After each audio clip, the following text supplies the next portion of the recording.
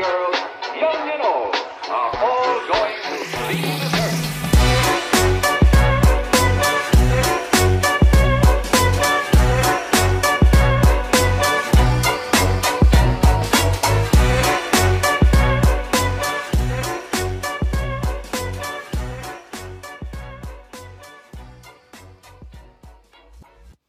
Hey everybody, welcome to the Becca Hayes Show. I'm your host, Becca Hayes. We have co-host Matt Johnson. Okay, we're gonna. I'm getting better. I think You guys have we got I'm buttons. getting better at it. buttons. Yeah, Look at we got Sean's attention over there. yeah. Because someone ridiculed my delivery when we first launched. They bashed on him. Yeah. Yeah. They're like, Matt's delivery sucks. So now I just Becca, try. you need to help him out. And I was like, I can't Tell do those that. people to fuck off. Yeah. Yeah. Well, I he's tried. He's an avid listener. We love you, Dave. She got mad at me for saying that. I didn't. Dave understands. He gets it. He's in radio. So we have, and then also we have two special guests today. We have Jacob Vince. Hey. Jacob Vince Stansfield. And then we also have Sean Whalen. What? What? The CEO of Lions Not Sheep, which is awesome. I love your brand. Thank you. I love everything that you stand for. Thank you very much. And we got connected through my sobbing video when I got kicked out of the Lehigh Legacy Center. And Sean actually reached out to me, which I thought was so awesome that you took the time to be like, I mean, you're a busy man. Obviously, we're going to get into everything that you're doing, but I thought that was really cool that you took the time out to be like, hey, keep doing what you're doing. You're awesome. And I thought that was really cool. So that obviously resonated with me. And ever since then, and then I made the connection.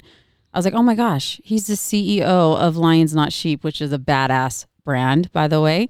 And I know you have some new stuff coming and a lot of new things that are going Lots on of fun stuff. in your company. And we're going to get into that in a minute. Well, Sean's never standing still. No, I mean, I watch his Even stories. when I am, I'm not. It's true. It's true. No, I'm, and I've been stalking you for the last few weeks just to get to know you and have some questions for you for this podcast. And so definitely pretty cool life that you live. Yeah, I agree. At least from an outsider's perspective. It is.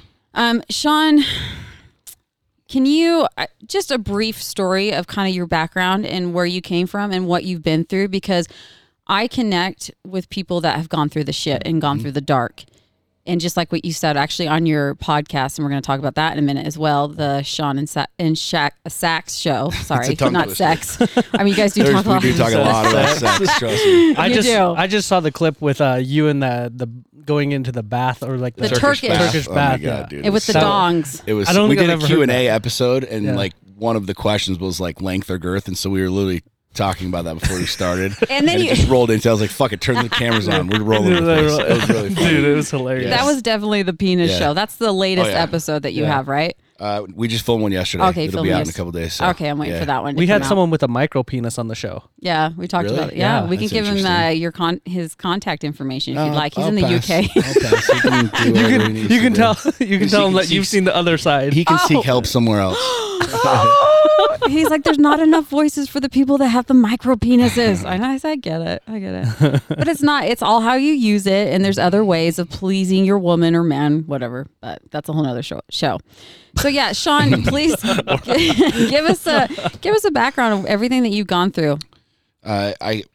We would need hours and Okay, hours and just hours. sum it but up. Just sum it up. I grew up in a single parent home, and I was the kid who was always hustling, always doing the deal. You know, no silver spoon. Went through the school of hard knocks, call it what you will. Found a lot of success really young in life. In my 20s, made millions of dollars by the time I was 25 years old. Thought I had the world by the balls.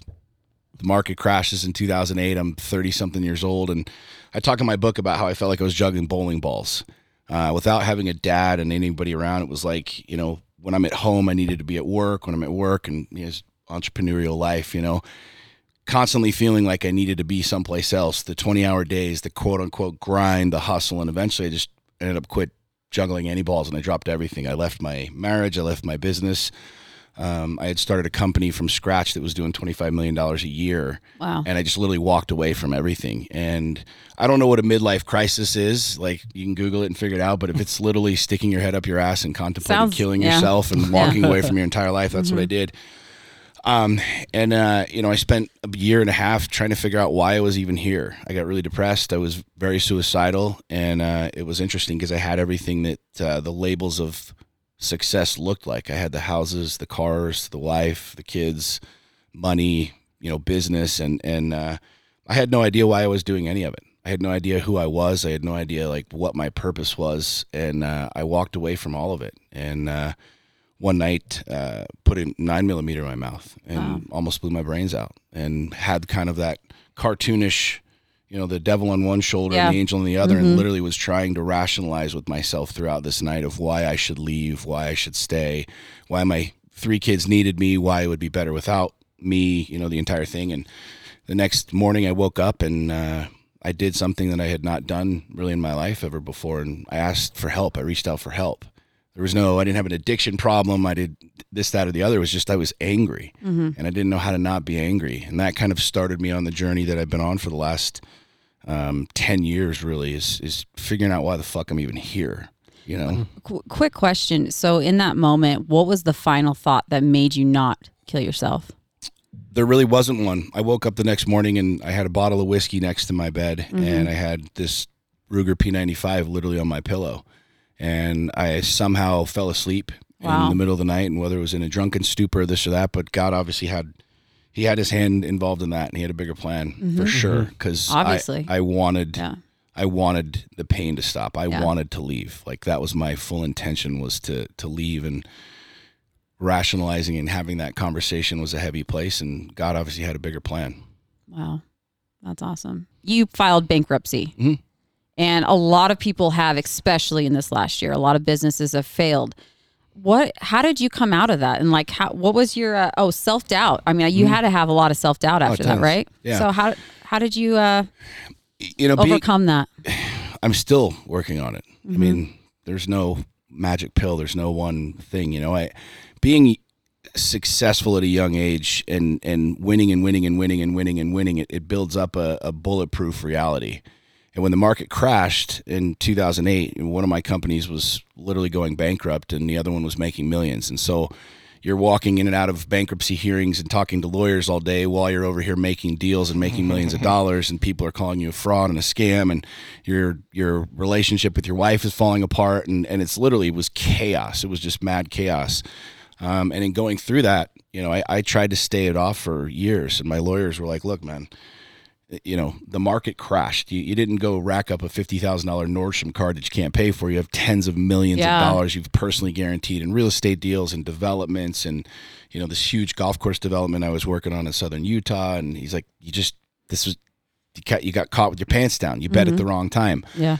And it took a lot. It was really interesting because one of my first coaches and mentors, he helped me through this quite a bit, because when you go from having everything good, right? When you go from being the leader, the thought leader, I won the awards, I was 30 under 30 and had the plaques and the accolades and all the fancy dinners and bullshit like that because we were doing so well, to being labeled a fraud and being labeled a crook and going through this bankruptcy where it's very public. People love to talk about your shit. Of course. They love to talk about your shit.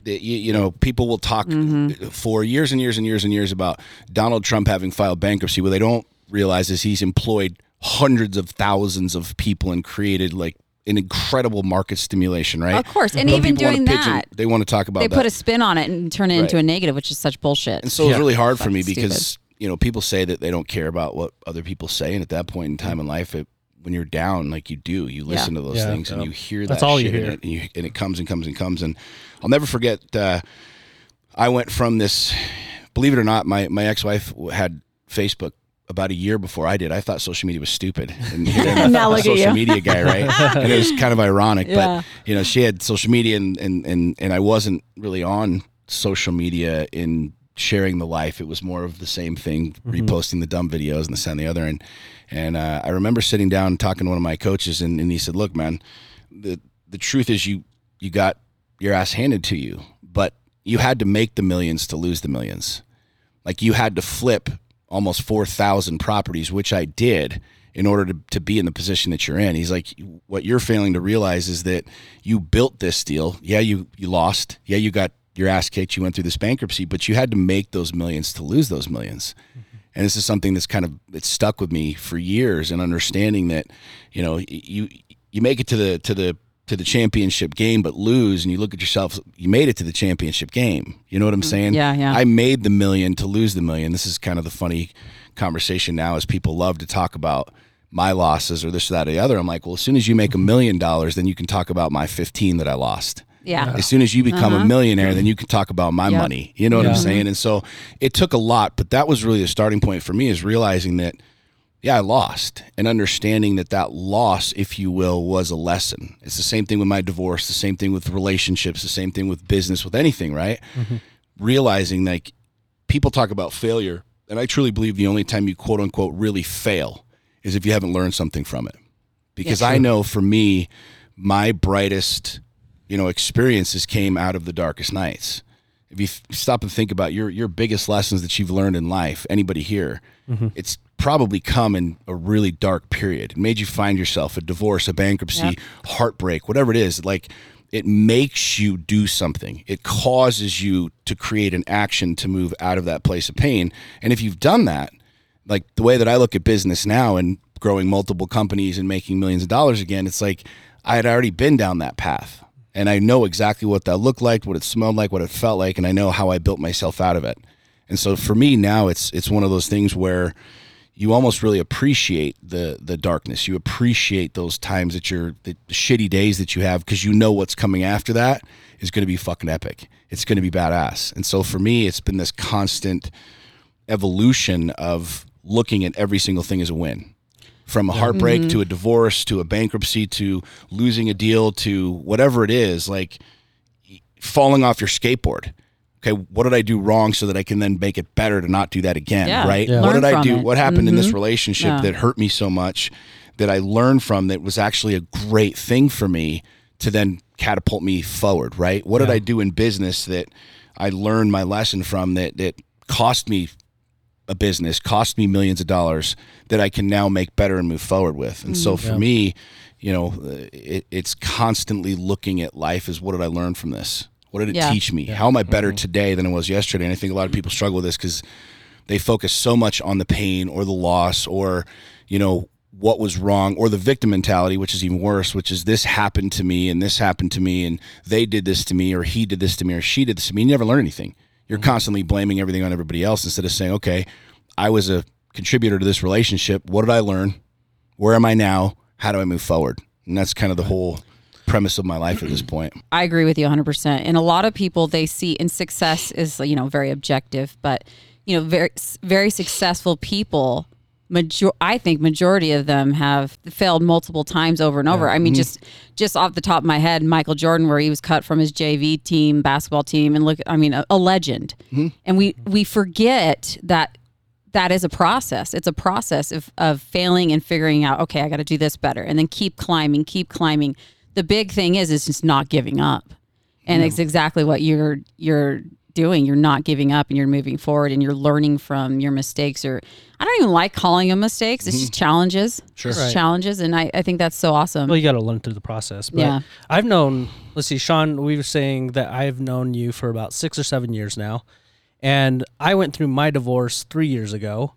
And I know that one thing about hanging with you and hearing your voice and your lessons, learning from your life experiences, actually, I've probably never shared this with you, but it was your voice in my head in some of the dark times. You and Satema for sure were like some of the voices that I heard, especially in the dark times where I wanted to kill myself. I thought like my life was falling apart.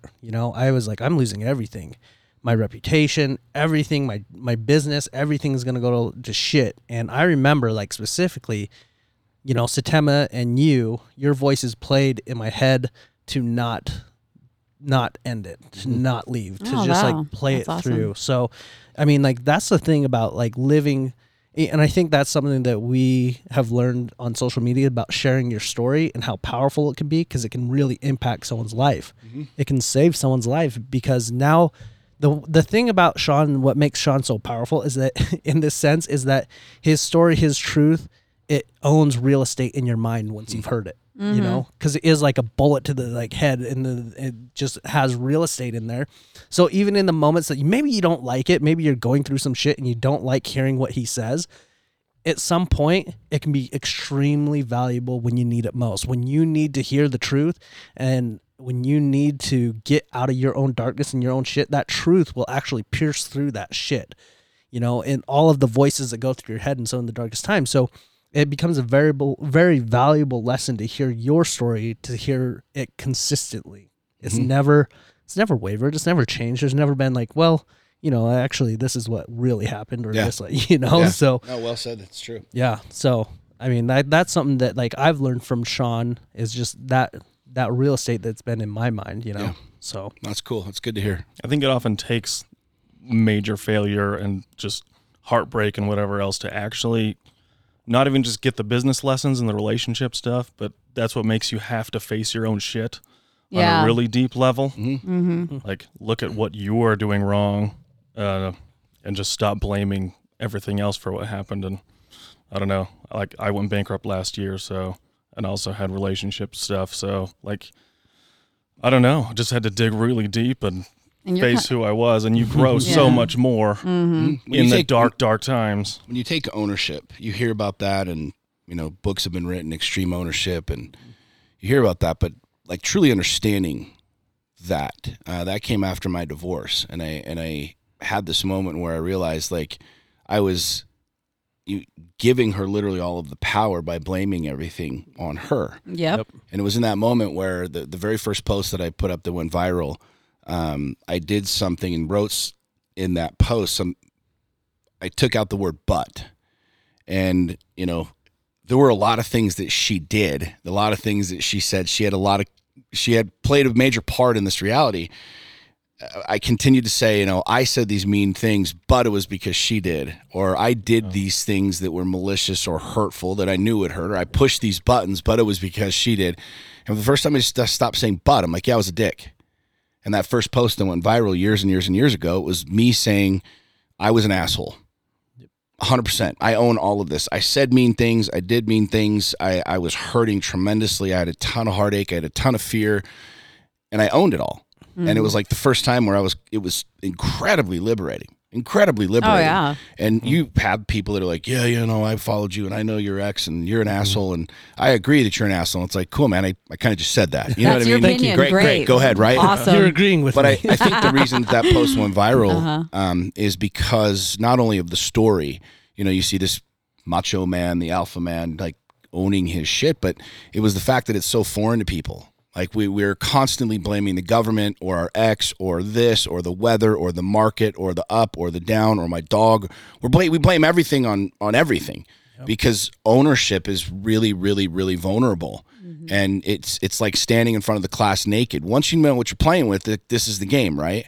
And so when you take away that power, you bring it back home, if you will. And so for me, understanding that my business is, you know, it's really hard for people to wrap their head around this. Sometimes they say I'm egotistical, narcissist, all of these labels that are really easy for uneducated and immature people to throw around for them to look at that and say that. But, you know, I built my business. You know your worth. And I learned these lessons and I did this. Like, you know, I built the body. I built the bank account. I built the relationship to my wife that I now have. You know what I'm saying? And when you really understand that every single thing you're in complete control of, right? Like it changes the entire game. It changes the entire mentality. And so many people listening to this will say, but, and it's so easy to do that. And I did it for a lot of my life, for most of my life. We all have. Yeah. I did it for most of my life. And I can say like one of the major pivotal points for me in changing my life over the last couple of years is owning all of it.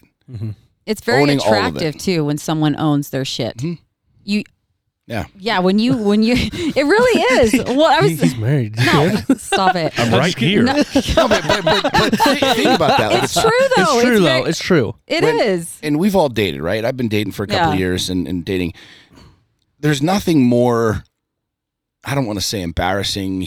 When you sit down with somebody and you're having a conversation and all they're talking about is their ex and how big of an asshole he is or how big of a bitch she was or this or this or this or this. And you're like, I'm sitting here trying to connect with you. we're trying to build something because that's why we're on a date, right? Yeah. Right. Whether we've already acknowledged we want to just be fuck buddies and that's great, or we actually want to build something, and you're sitting here just pouring out this victim story to me.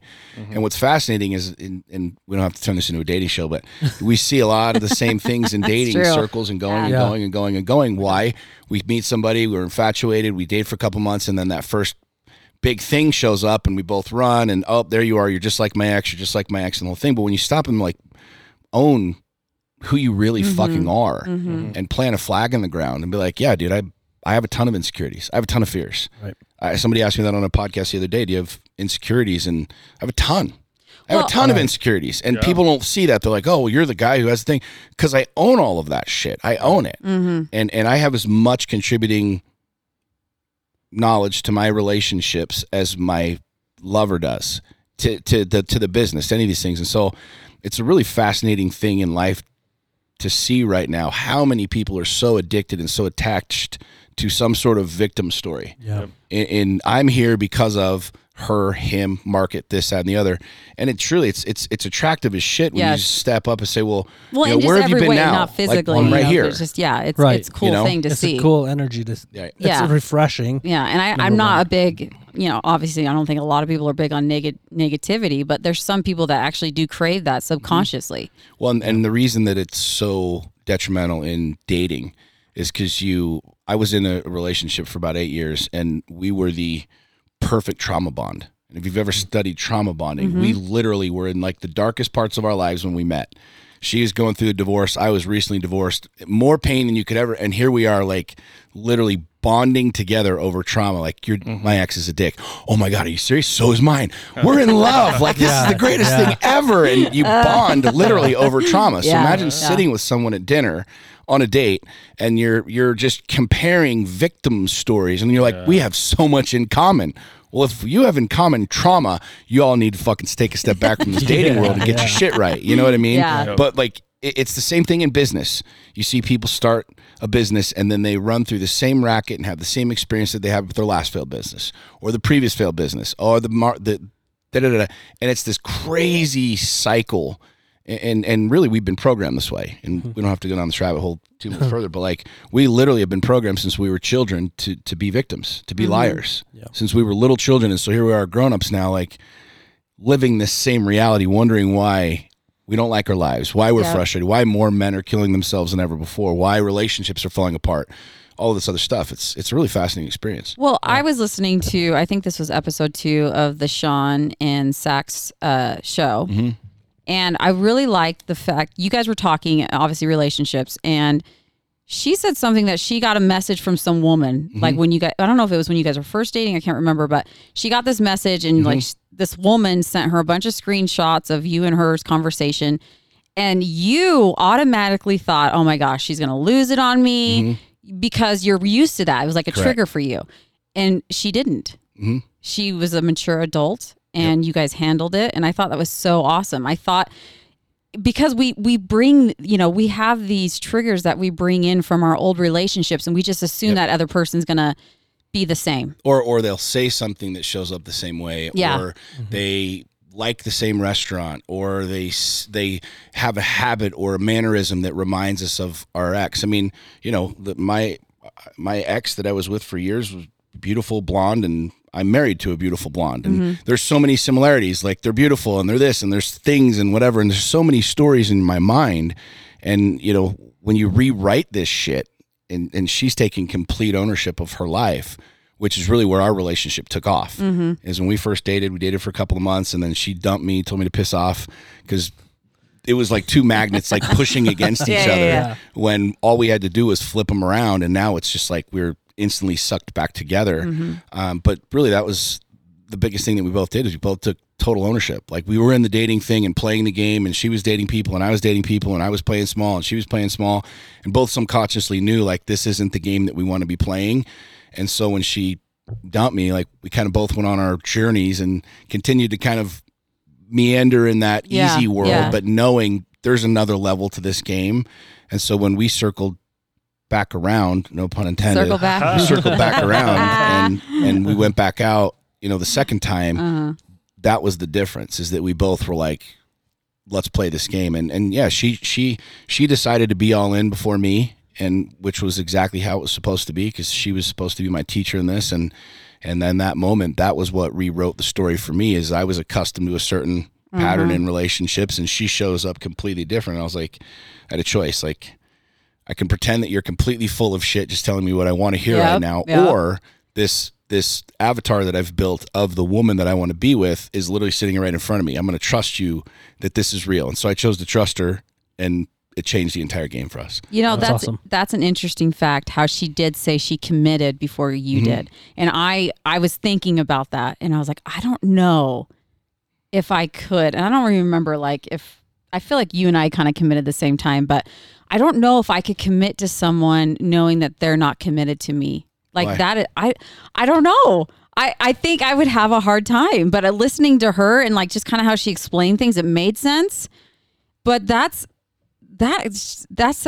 speaks volumes. It does. And that's the reason I obviously asked her to marry me. And See, we're married right now. okay. But she taught me a lesson in this. And I have a really, really dear friend, my buddy Ryan Stuman. He and his wife came and spoke at my last event. And she said something that stuck with me, and it stuck with Saxony as well. And we talk about it a lot. She's like, I'm a faithful woman. I'm not faithful to Ryan because I'm married to Ryan or because Ryan's not cheating on me. I'm a faithful woman. That has nothing to do with Ryan. What Ryan chooses to do, Ryan chooses to do. And I'm listening to this, I'm like, fuck, dude, that's next level shit. Yeah. Because most people, like, think about dating, right? You sit down with somebody, and when I feel safe with you, then I'll give you everything. When you show me that I can be safe, then I'll give you everything. But what am I showing up with? Walls and all. I'm gonna keep all of my shit in here until you prove to me that you're worthy of my darkness, my depth, my whole thing. Which, how the fuck am I even gonna know that? Yeah. So when you talk about, like, you know, what you just said, like, Saxony literally was in her own world, doing her own thing, and she's been super open about this on our podcast. She's like, I realized that this isn't what I wanted. I didn't know where you were going to be. I didn't know what you wanted. I knew that we were vibing, and the more we hung out, the more energy was there, more connection. God was talking like, yo, and it was happening for me as well. As I continued to kind of play small, it was like, dude, I don't know that I want to play small anymore. I'm not enjoying being with these other women. I'm enjoying being with her. And it was me learning and expanding and growing and feeling. And she made that decision, not because of me, not because of anything. She's like, I don't want to spread myself out energetically. Like, I want to be with you. Now, where you go, what you do is not up to you, up to me, which says so fucking much. Oh, man. yeah. It says When that you she's really secure. think about that, when you really think about what you just said, I don't know if I could. What you're waiting for is someone else to tell you, okay, go. Yeah. That mentality of saying, well, I don't know that I could go first. It's conditional. And It is. think about dating. Think about how, I mean, we were all kind of the same age group-ish, dating, same pool, same people, same fucking Bumbles and Tinders and the whole thing. But when you Same really stop pool. and think about it, it's true, Yeah, man. It's yeah, fucking yeah, true. true. Like, let's call it what it really is in Utah. Yeah, it's just true. a fucking kiddie pool of fucking insecurity and madness, right? Yeah. Yep. Ugh, it's hell. It's a That's giant what it kiddie is. pool, though. But here's what's interesting. You sit down with somebody, right? Yep. And you're wanting to build. I want to connect with you. I like you. You're pretty. We vibe. We like the same things. And at some point in time, I'll choose to then give you the darkness, the things, the this, right? And when you stop and think about that, that's the reason that we're not winning. That's the reason that we're not connecting as couples, because what happens?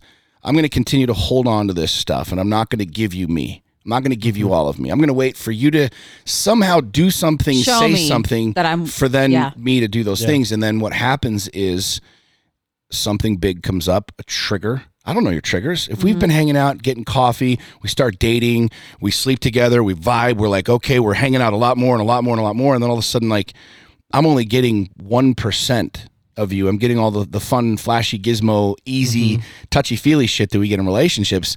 Then something happens. I say something that triggers, something happens with this, and all of a sudden everything falls apart. Why? Because I don't fucking even know you.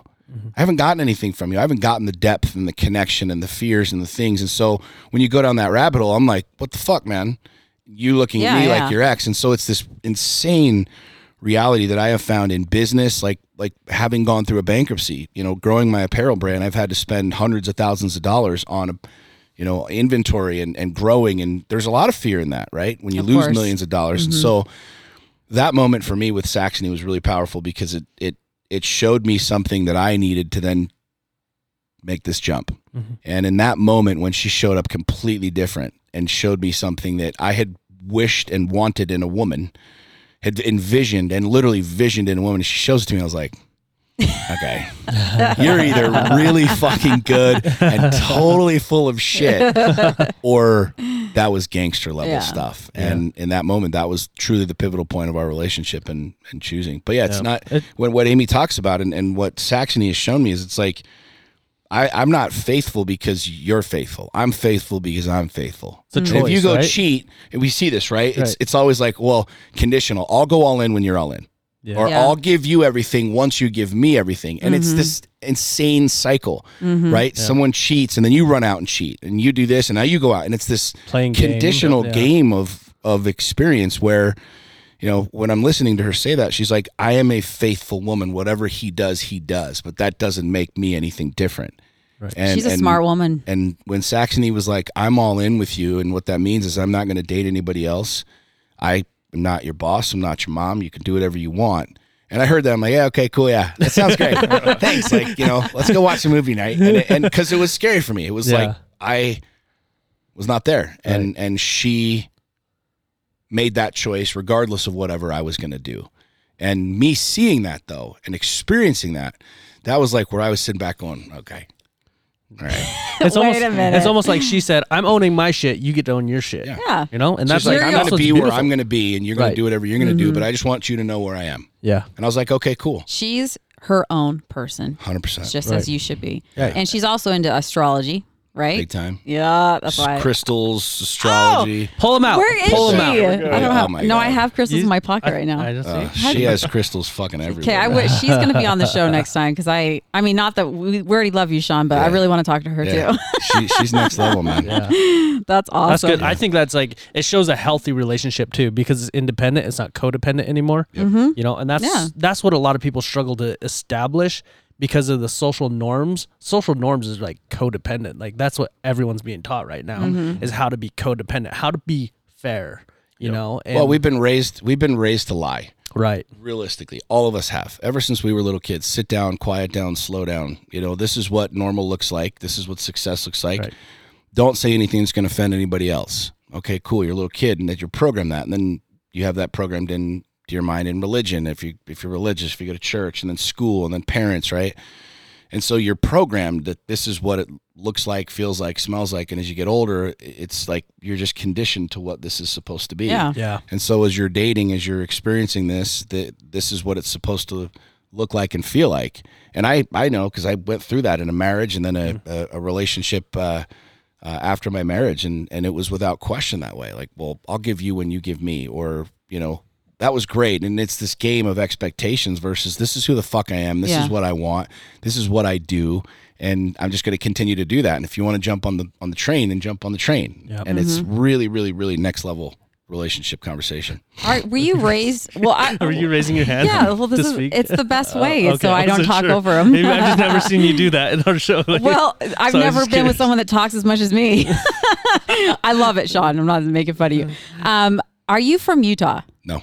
Okay, so you weren't. I mean, not that you had to be from Utah. I'm not from Utah. I'm from Oregon. But what religion are you? Are you a I was born and raised Catholic. I was Okay. Catholic for 16 years and joined the Mormon Church, served the Mormon mission, was Wow. married in a temple, and did the whole deal.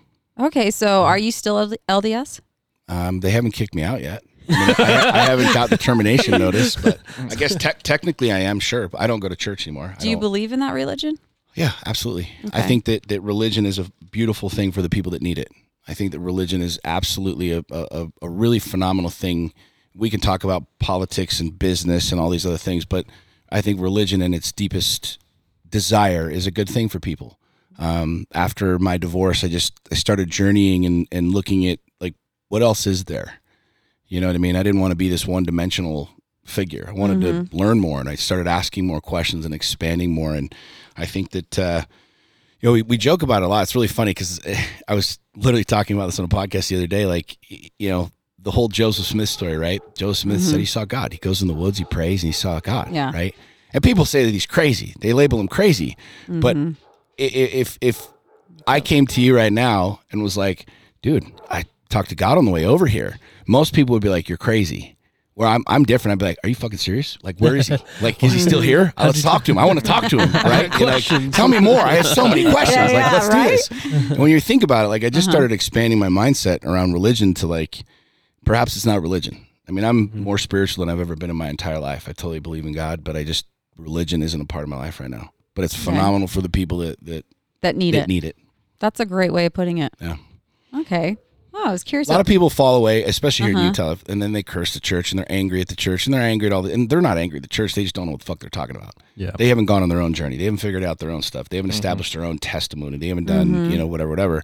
And it's understandable why people get upset, right? Yeah. And I just wasn't one of those guys. I just was like, I want to learn more. I want to know more. And so, yeah, it's great. Hey, obviously I was creeping on your Instagram and all that, but I'm a creeper. Were you into boxing? Do you have a boxing career? Like what's up with that? I feel like I saw a picture of you with some gloves on. Career lightly. No, I my buddy opened up a gym in Orem years ago, Throwdown, and it was an MMA gym, and my Gold's Gym membership had just expired, and I was going over there when they opened up, and he's like, dude, just come over here. And I don't have any boxing experience, history, wrestling, none of that when I was a kid. And I went over there one night, and they had smoker bouts, which are basically like amateur fights. And I have had my fair share of scuffles since I was a little kid. You know, I'm an Irishman, and Irish people love to drink, and we love to fight. Yeah. So what we do. Okay. So I ended up, long story short, I ended up having this amateur fight there, and kicked the shit out of this kid, and I fell in love with it. So I started learning. I started like studying and doing jiu-jitsu and Muay Thai and boxing. So yeah, I've had 5 MMA fights. That's awesome. Wow. Do you have any coming up? No. No. Are you still? You're still training though, right? I train all the time. Okay. I mean, I stay in shape and whatever. But my last fight was in 2000. 2017, I think. 2018 was my last fight. Okay. So I haven't fought in a couple years. But you're gonna let us know though when you have I'll let another everybody fight. know, trust me. Yeah. I want front and center. I kind of want to do it again. It's been in the back of my mind. Let's do You've it. talked about it a few It's been times. Oh my itching. gosh. It's been itching. I'm not a big fan of the Didn't boxing. you call out but like I'll one of go. the Paul guys one time, like Logan Paul or Jake Paul? No. Actually, I had a buddy connect us. And, Oh, really? I've been like looking at maybe going down and sparring with those guys, which would be really That'd cool. be badass. Yeah. That's cool. So I love it. I love fighting. Fighting is a really exciting, fun thing. It should be part of every man's life. In my opinion. I never got obviously into it, but I've never really met a fighter. You should go. But I would go classes. watch you, Sean, just because I know you now. Yeah. I feel like I'm Meet somebody, getting it's to know you. entertaining. It's fun. Yeah, I think if I know the person that's fighting, I would like be more willing to watch. I don't know. Yeah. But they're fun. They're entertaining. Yeah. Okay, another question. I have so many questions for you. Let's do it. So you have a morning routine that I've noticed that you go out on your deck butt naked in, I think, are they rainbow Crocs? Is that what you wear? I have a couple different pairs of Crocs. Different Tie-dye. Yeah. Yeah. Tie-dye. It's the tie-dye ones. Which I don't know. I'm debating if I should buy a pair. I'm into the Birkenstocks, the lesbian sandals. But You'll like them. I love them. well, Post everybody Malone wears them. Posty wears them. yeah. Everybody that I've talked to that has mocked me then bought them, they're like, now I see why you wear these. They're fucking great. They're great. Question. Do you have the little things that go in the holes? No. Would you ever add them? No. Well, shit, if you got a cool one. Yeah. No, why not? So tell me about this morning routine that you do. You go out on your deck, butt ass naked. Like, what is it? What does that do for you?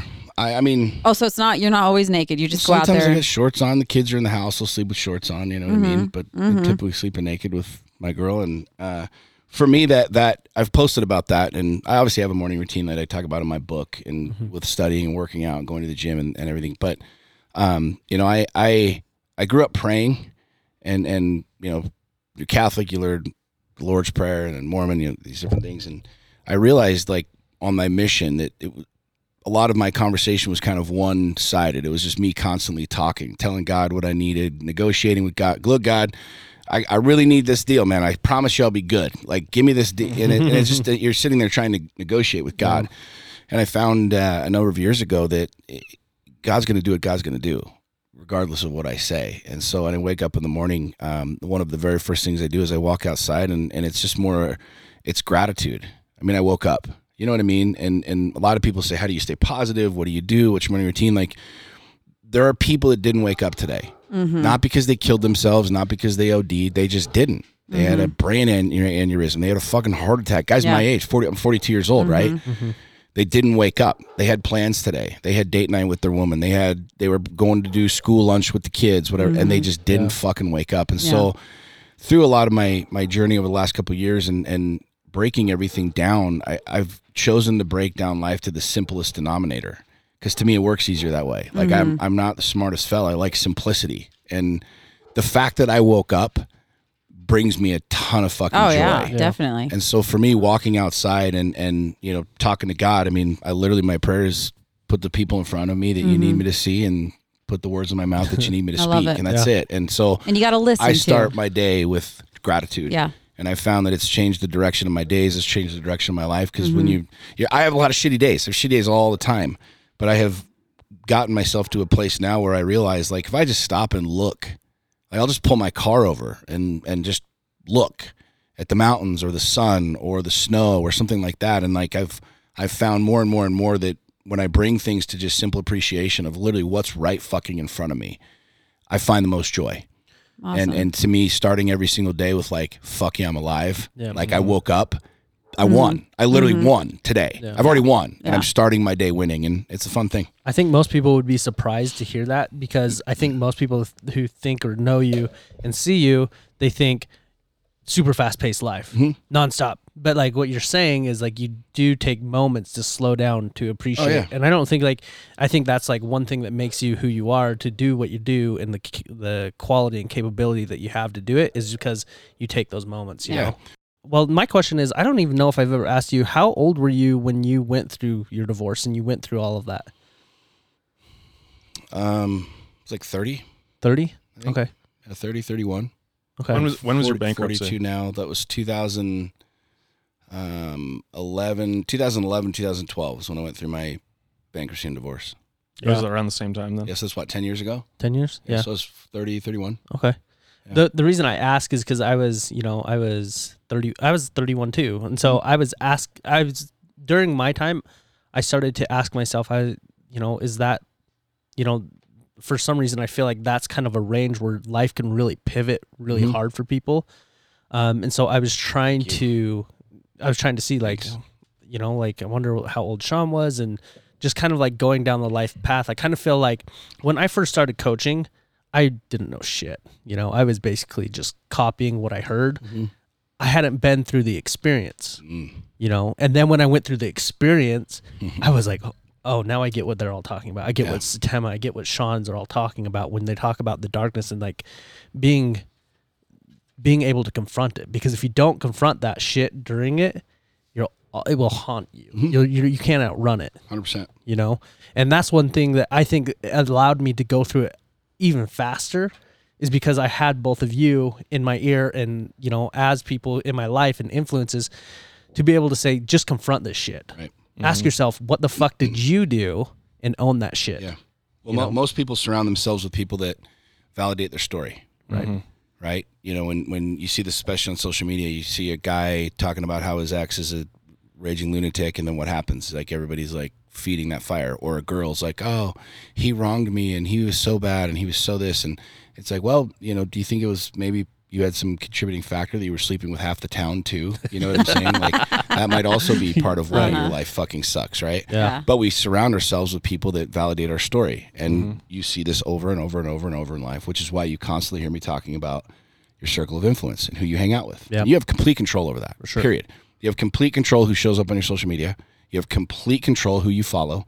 If there's some asshole that just is constantly negative and they're showing up on your feed, you're bringing them into your life. Yep. You're literally You're allowing them into your life. Don't fucking complain one time. If you're with someone that is toxic and you're toxic, you are allowing that to happen. You are literally, you're approving that. You're desiring that. You're bringing that into your space. And so, yeah, for me, man, it was just understanding that changing the environment, changing the people that I was around is so fucking crucial, man. Right. And I think like one of the like best moments through my divorce and healing moments was when I just confronted my ex and I said, listen, I'm sorry. I own it. Like, it's my fault. I'm owning it. And that was like the best moment for me to really like just admit it and like be able to heal like myself, to be like, man, like I fucked up. Like I was just scared and insecure because I didn't want to ever seem like I could fuck up. I was supposed to be the man, And so when I was able to confront her and just say, I fucked up. I didn't show up like I needed to show up. And this is how I was showing up, and I was being a dick. That. She's like, it's about time you told me. I know, right? Well, it's funny. She laughed. She's like, I know, I've been saying that. And I'm like, and you haven't been listening. I know. Well, then, now what? Right. That's Exactly. the cool part. Now what? Now what do I do? Do I go back to the same type of person? Do I go back to the same type of reality? Or do I level up? Do I change my game? Yep. Exactly. We have a question for you, Sean. Okay. Shoot. So you now have 5 kids. You just recently got married. Congratulations, Thank you. by the way. 2 weeks ago. Wow. Crazy, huh? Fresh, Newbie. right? So you have 3 kids just with you, and then she also has 2 kids. Correct. So a total of 5 now. And this is a question from a listener. It was Emmy Anderson. She lives in Oregon right now. So Oregon obviously is crazy lockdowns. You can't even go to a restaurant. It's insane. So with everything obviously going in the world right now, the suicide rate is at the highest it's ever been. She asked, how do you keep your children from drowning in stress and depression felt by everyone this year? She has 8 kids. 4 of them are teenagers. What advice would you give them? Or what do you do for your kids?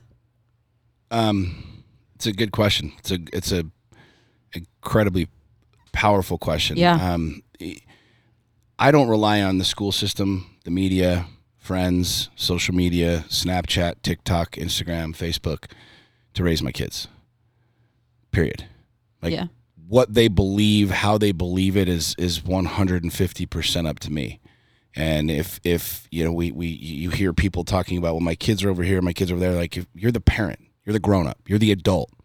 And I firmly believe that me as a father, it's building the environment, it's creating the relationships that I have with my kids. I have great relationships with my kids. I date them regularly. I have guys' night with my sons regularly. And this isn't just because of COVID or the last 15 minutes. Anybody that's been following me knows this is how I've been as a father, for the last 12 years.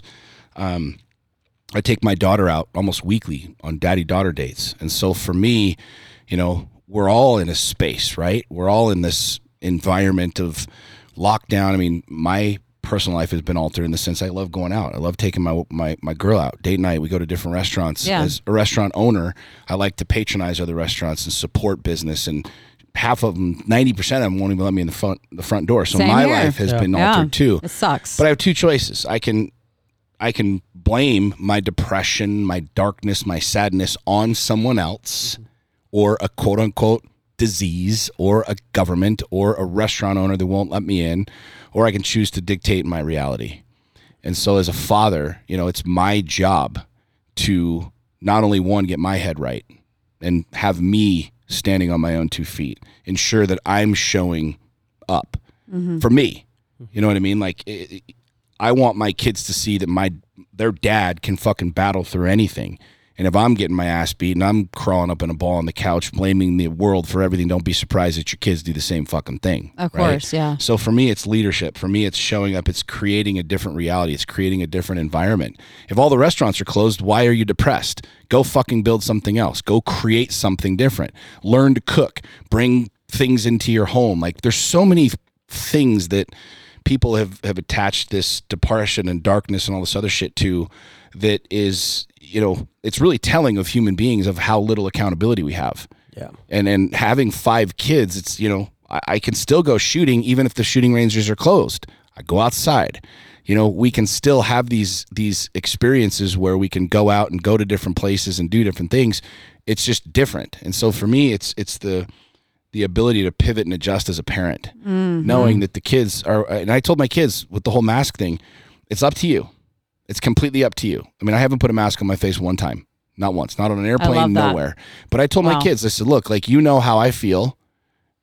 You have the ability to do what you want. I'm not going to tell you don't wear a mask. If you want to go to school and be with your friends and they're allowing that if you wear a mask, I'm going to let you choose that. It's up to you. And they did. And I'm totally fine with that. And some of their teachers enforce it. Some of them don't, the whole thing. But I truly believe that the state of my family boils down to me and where I am and my ability to lead and my ability to shine a light. And this goes for a single mom, single dad, parents, doesn't fucking matter where you are in life. You have that responsibility to chart that course and to steer that ship. And if a storm's coming, pivot. Move, go a different direction, chart a different course, find a different way to do something.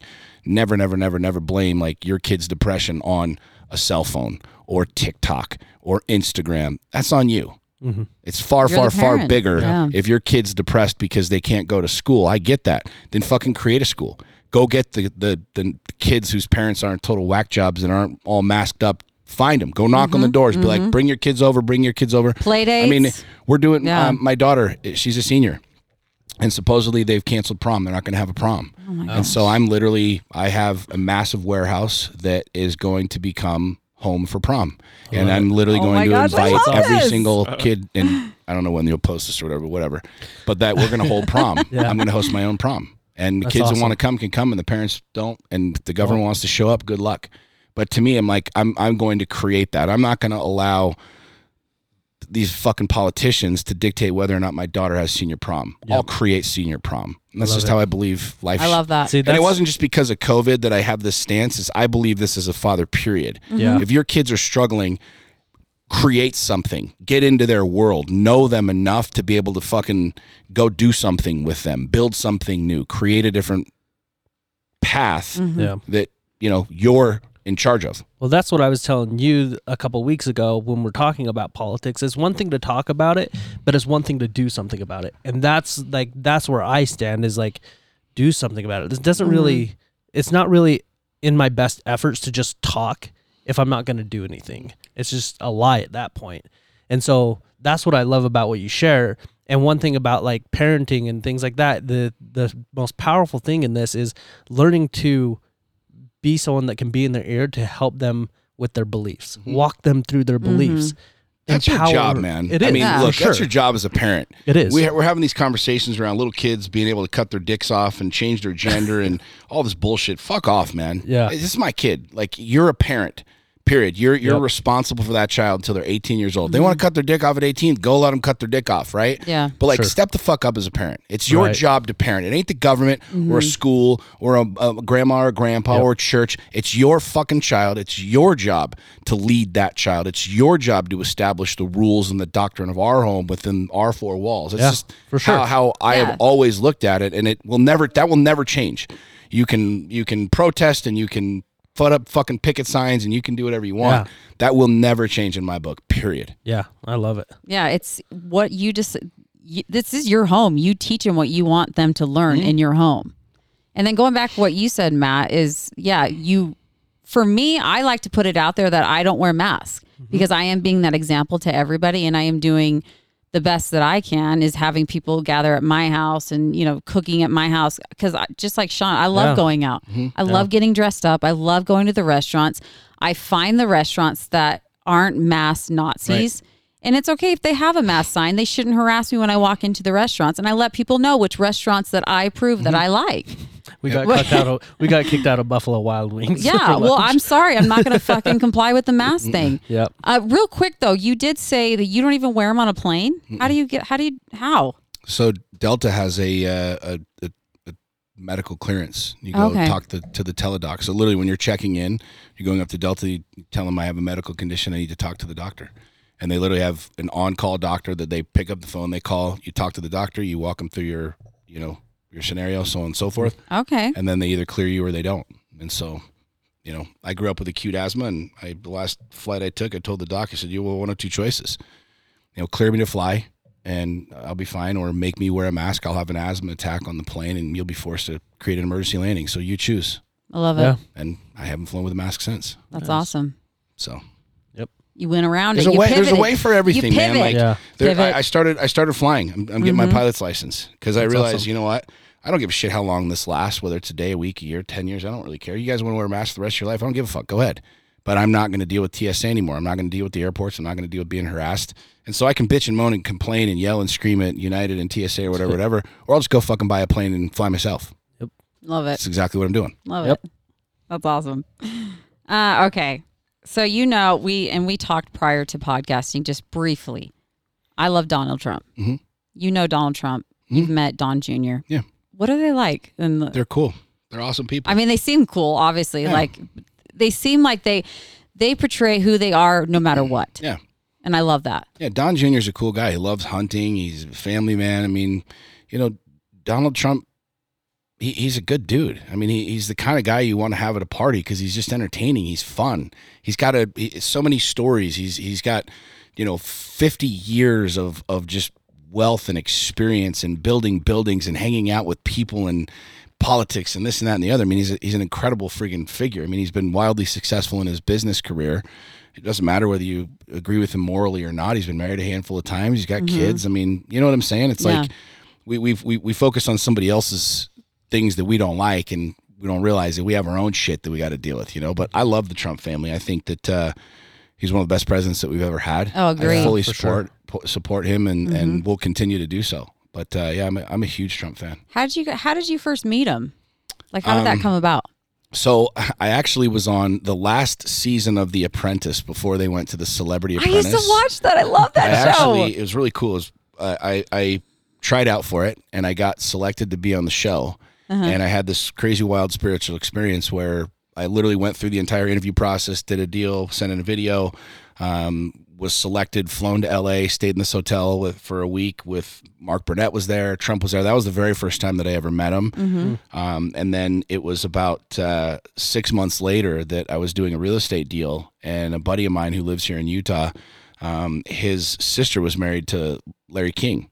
And so one day he comes to my office. He's like, "Hey, I want to get involved in real estate. Can you help me?" I'm like, "Well, I've got this deal, and I want to get to Trump. And I know that your brother-in-law is Larry King, and Larry and Donald are super tight." I said, "Well, get a meeting with Larry, and let's see what can happen." And so literally, we were on a plane that afternoon, flew down to Beverly Hills, sat and had dinner with Larry. Larry looks at me and says, "What do you want?" I said, "I want a meeting with Trump." I said, I need a development partner. And the next morning at 4 a.m., Larry calls and says, "You're meeting with him tomorrow at 9 a.m. in New York City." Stop. Awesome. Oh my gosh. So we flew That's home, awesome. and then he flew his wife, so Sean King, out to Provo Airport, and the CNN Gulfstream picked us up, landed at 2 a.m. at New York City, and I was sitting in his office at 9 a.m. the next day, and pitched him a real estate deal, and he fucking loved it, and brought Ivanka in, and she came out to Utah. I love and her. The whole deal, yeah. That's She's awesome. a badass. She's a badass. Oh, gosh, I'm so jealous right now. yeah. That's how I got connected to him. I'm trying to love it. manifest that right now to meet Donald Trump. He's a good dude, I man. love I mean, Donald. Look, he's got a massive ego, like we all do. Who the right? fuck cares? I don't care. It's just he's a cool guy. Ivanka is an absolute badass. Don Jr.'s a cool guy. I mean, we went through his divorce, and we chatted and this and that and the other, and he's the kind of dude who wants to go hunt and smoke a cigar and loves his family and loves his country, and they're good people. That's awesome. Yeah. Freaking, I saw that. I think what was it? You posted something. I'm like, nuh-uh. Yeah. He met Don Jr. And then he's like, yeah, I met Donald Trump too. I'm like, what? Yeah, he was out here campaigning and stuff for like Burgess and a few other guys, and while he was out Awesome. here, we got together. But they really are like they're good people. I really, truly, I believe that, and I've hung out with them enough to know that, not just what I've seen on TV or what the headlines have told me to believe about the guy. I've met him and been with him, and I firmly believe that. That's awesome. Yeah. Another question. Okay. Who is your biggest influence and why? My mom. Really? Yeah, my mom's been my hero. She taught me resiliency. She taught me how to be a man. My dad and mom split up when I was an early teenager, and she struggled. My dad was just a total dick, dumped all the bills on her, filed bankruptcy, left her with everything, and she didn't want to go down that route. And so she worked 2 jobs and busted her ass. And I remember vividly many, many, many, many nights walking in and with her kneeling next to her bed praying and wanting the best for me and my brother, and working her ass off to do that, being a disciplinarian, and smacking me when I needed to be smacked, and loving me when I needed to be loved, and supporting me. And I'll never have a bigger hero in my life than my mom. You know, and it almost sounds like, from what I'm learning from you and Sax's podcast, it sounds like you almost kind of married your mom. It sounds like Sax was kind of, just from how you described your mom. She, Sax was a single mom, and she said she talked about being a hustler. She hustled. She got these kids, and kind of cool. Yeah, it's really cool. Like there's a lot of similarities. I think that guys, we want to be nurtured. You know what I mean? We can put on all the tough guy shit, but we want to come home and just lay on the couch and have our head tickled and snuggle and shit like that. You know what I mean? And I think that you grow up with a mom that shows you that, and you create that in a woman, and it's a really cool experience. But yeah, I mean, my mom and my wife get along great, and there's a lot of similarities in Saxony that are in my mom for sure. That's awesome. Yeah, that's cool. All right, this is kind of an odd question, but keep them coming. I love it. There's nothing odd, man. Do you need to hit me with this button? What button is that? That's this one. Which one is it? Oh, gosh. No, we're not talking about sex. I don't know, unless you guys have a Matt question. just really wants to push these buttons. He loves pushing the buttons. That's his favorite thing to do on the podcast is push the buttons. He loves pushing that one on me all the time because I'm like, fuck. And meh. Okay, so we were laying in bed this morning, Jacob and I, and we were talking about, I don't even know how we got, what happened? How did we bring this up about the shows that we used to watch as kids? You randomly said, "Did you watch Hercules?" Oh, yeah. Like the old one, like Xena? It's not like a surprise that she like randomly brought something. I always have these random... Becca Hayes did that? Yeah. I always have these random thoughts that just come into my mind. My dad raised me, and my mom was kind of in and out of the picture, and they got divorced when I was 5 years old. So I grew up as daddy's girl, and I watched what my dad watched, and he was big into the sci-fi. And so we grew up. Our main shows were Hercules and Xena, Warrior Princess, and I'm not like the cartoon. I thought you guys were talking about the Disney cartoon. I don't even know. You're younger than me, so I don't even know. Do you remember Hercules and Xena? You're younger. So you're younger. Yeah. You're the baby on the podcast. And I grew up watching that, and I was obsessed, like to the point where I didn't play video games, but I bought Xena Warrior Princess, and I played that video game on PlayStation, I think, at the time. And so I'm curious, growing up with your mom, like, is there certain shows that your mom would watch that you watch with her, or is there certain shows that you watched growing up? Like, what was your favorite? I remember watching. I grew up watching gangster flicks. My dad, one of the memories I have of him is Godfather and stuff. Godfather's my favorite movie. So I grew up watching that. Both of my parents were born and raised in New York City, so I spent a lot of time in New York City. Every summer that school would get out, my brother and I would go up and spend 3 months in between the Bronx and then Far Rockaway. So I'm spent a lot of time in New York City since I was a little kid. So the gangster movies are my favorite, without question. I rarely watch TV. We have one TV in my house. Like, everybody comes over, thinks it's funny because I have one TV kind of hidden, and I rarely watch it. Yeah.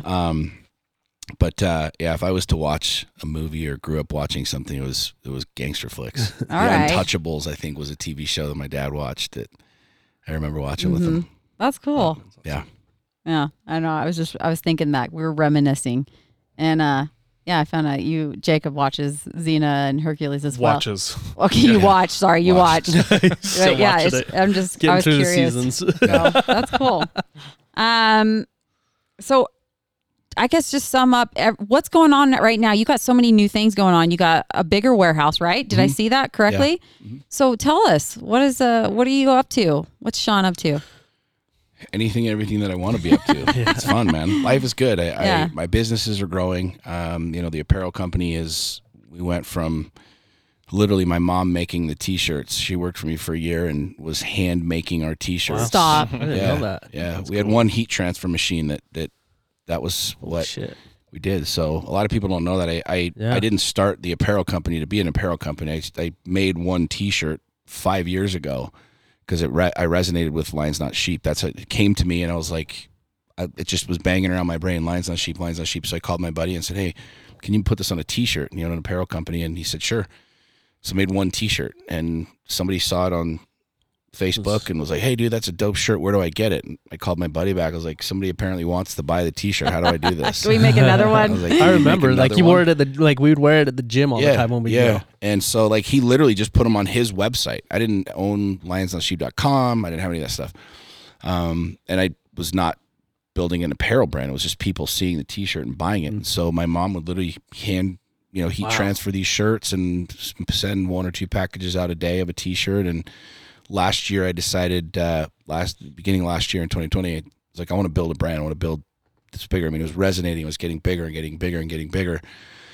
I hired my kids, and then my kids started making t-shirts and stuff. And as the social media grew, just organically, we in 2019, we did 22 grand total, which is, about $2,000 a month, which is not that much. You know what I mean? It's a couple of t-shirts a week kind of a deal. And then in November of last year, we did $1 million in just November. What? So that's awesome. Decided to turn it on back in May of 2020 and grew it from literally one heat transfer to huge warehouse and fulfillment center, and ordering literally tens of thousands of shirts from manufacturers and stuff. So now we have a whole crew and whole warehouse, and the warehouse was kind of my man cave. Like we did that's my right. events there and stuff like that. I had my Harley and my cars and stuff like that, and it's now I've been kicked out of that. So built that out to the apparel company and just got a new man cave. So we'll see how long that lasts before we grow. My question is, what businesses do you own now? I was just going to ask that too. Yeah, because I've kind of been disconnected for a while, so I don't know like what all you own now. Lions Not Sheep has multiple companies inside of it. I do coaching, consulting. I've got a lot of one-on-one clients. Got about 1,100 people inside of the Lions Den. I'm an investor in some restaurants. So the Everbowl franchise here in PG. Okay. That acai bowl place. So I own that. I haven't gone there yet. I want to try it. I think you let's posted on Let's your... go after. Yeah, We'll go. Yeah. Well, I got his wedding. We got his got- sister's wedding. So. Again, you're getting married again? No, I'm just kidding.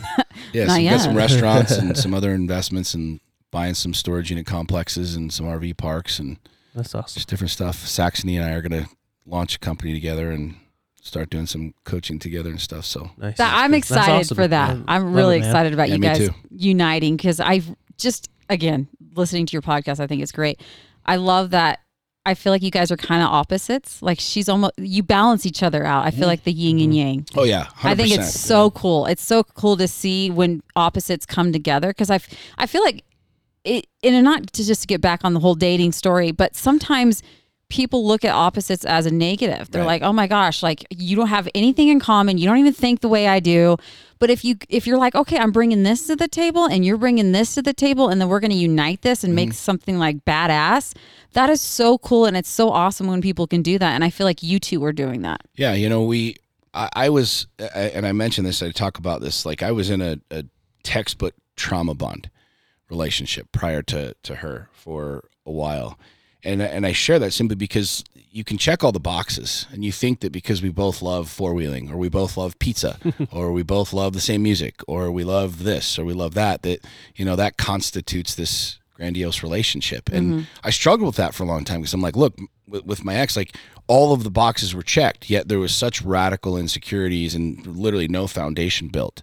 And so in looking at that, it was simply based off of me not doing me, and it was just being in a relationship to be in a relationship. And about 2 years ago, I was having a conversation with one of my energy workers, and she's like, look, because I was telling her dating, it's weird, it sucks, I don't know, like, how do I do this? I'm not sure. You're an older guy, I've got my own life and business and things, and kind of established, and Well, you got like a celebrity digging status around, too, so it's like and it's everyone- hard. Yeah. You're, Yeah, I mean, you're trying to balance everything. I went out with somebody Yeah. who was like, dude, I've always wanted to hang out. I've been following you on social media and the whole thing. And it's just like, I didn't want that. You know what I Right. mean? I wanted to like connect with somebody. And so she's like, look, get on your road and drive.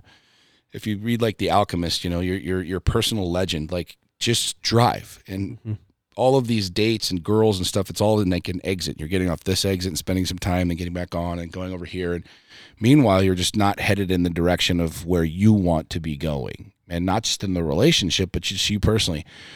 She's like, just drive, and at some point in time, a car will pull up alongside of you and be like, where are you going? Well, I'm headed over here. And she'll be like, oh, I'm going over there here too. And that's really what happened with Really? Saxony is I love I just quit trying to find a partner and trying to do these things. And it was like, dude, fuck it, man. Like there's too much friction there. There's too much contention there, right? And so I just started driving, and she and I literally just pulled up alongside of each other. And yeah, we have so many opposites, but yet so much similarity. You know what I mean? And I really truly feel like she and I became the best versions of ourselves and really truly leveled up in a way that we didn't. And we tell each other, I tell her this all the time, I don't need her. I want her. Like, I don't need her. That is huge. I don't need a relationship. I don't need a wife. I don't need a girlfriend. I don't need any of these things. I want one. I want her. And she says the same thing to me. And in a state of scarcity, that would be hard for a lot of people to hear. Oh, how do you say that? Well, I don't want you to need me. Like one of the things that I built in this avatar of kind of the woman that I was envisioning is I wanted a woman that didn't need me for happiness, for money, for connection, for anything. Like, I don't want you to need me for anything. I want you to be able to stand on your own 2 feet, drive your own fucking car.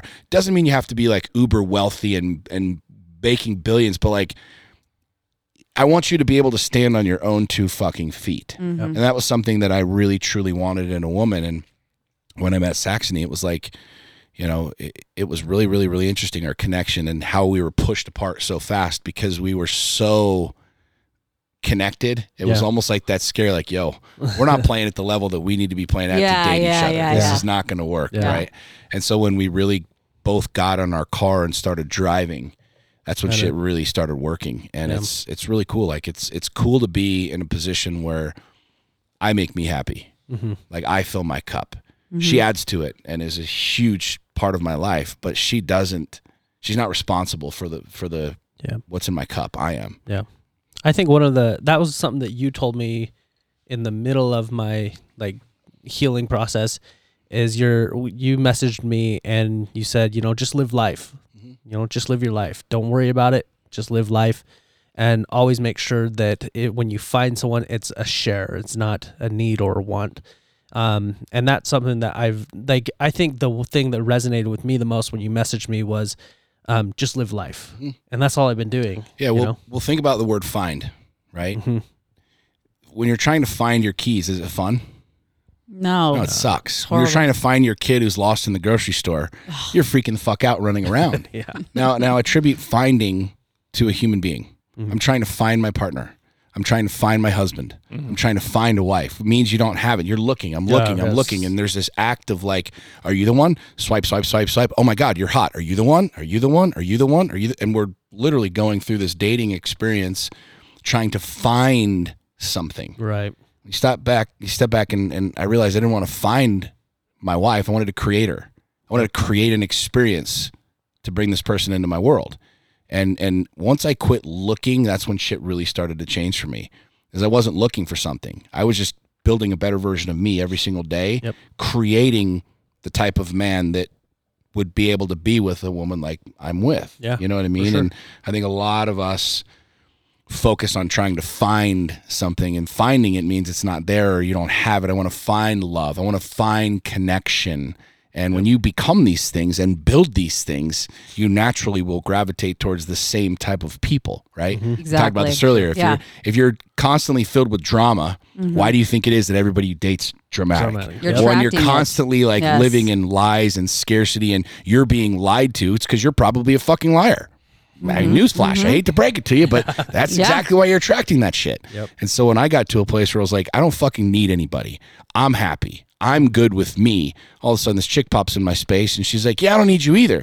Let's go get donuts. And I was like, okay, I like this. It's kind of like what you and I did, Jacob. We actually became friends, and we just would just randomly talk because we had no expectations. No expectations. We weren't looking for relationships, and then fucking hell, it happened. Amazing, though. Amazing. It happened. And I like what you're saying. Like, so many people are going through the whole relationship thing and seeking because they feel like they need someone or something else to fill in their gaps so that they feel whole. And you're starting from a base of codependency. Oh, and it's going to build from there. It's what most, again, I'm not going to say everybody, but it's what I found to be extremely prevalent in the dating space. You know, and we mentioned this earlier, like, I'll give you once you give me, or I'll do once you do, or I'll be all in once you're all in. And we're literally living in a world where we're, not dictating who we are, not where we want to be. And so for me, I was like, fuck everybody. I'm just going to do me. And I'm going to just keep pouring into me and pouring into me and pouring into me. And like, I learned a lesson over here. I learned a lesson over here.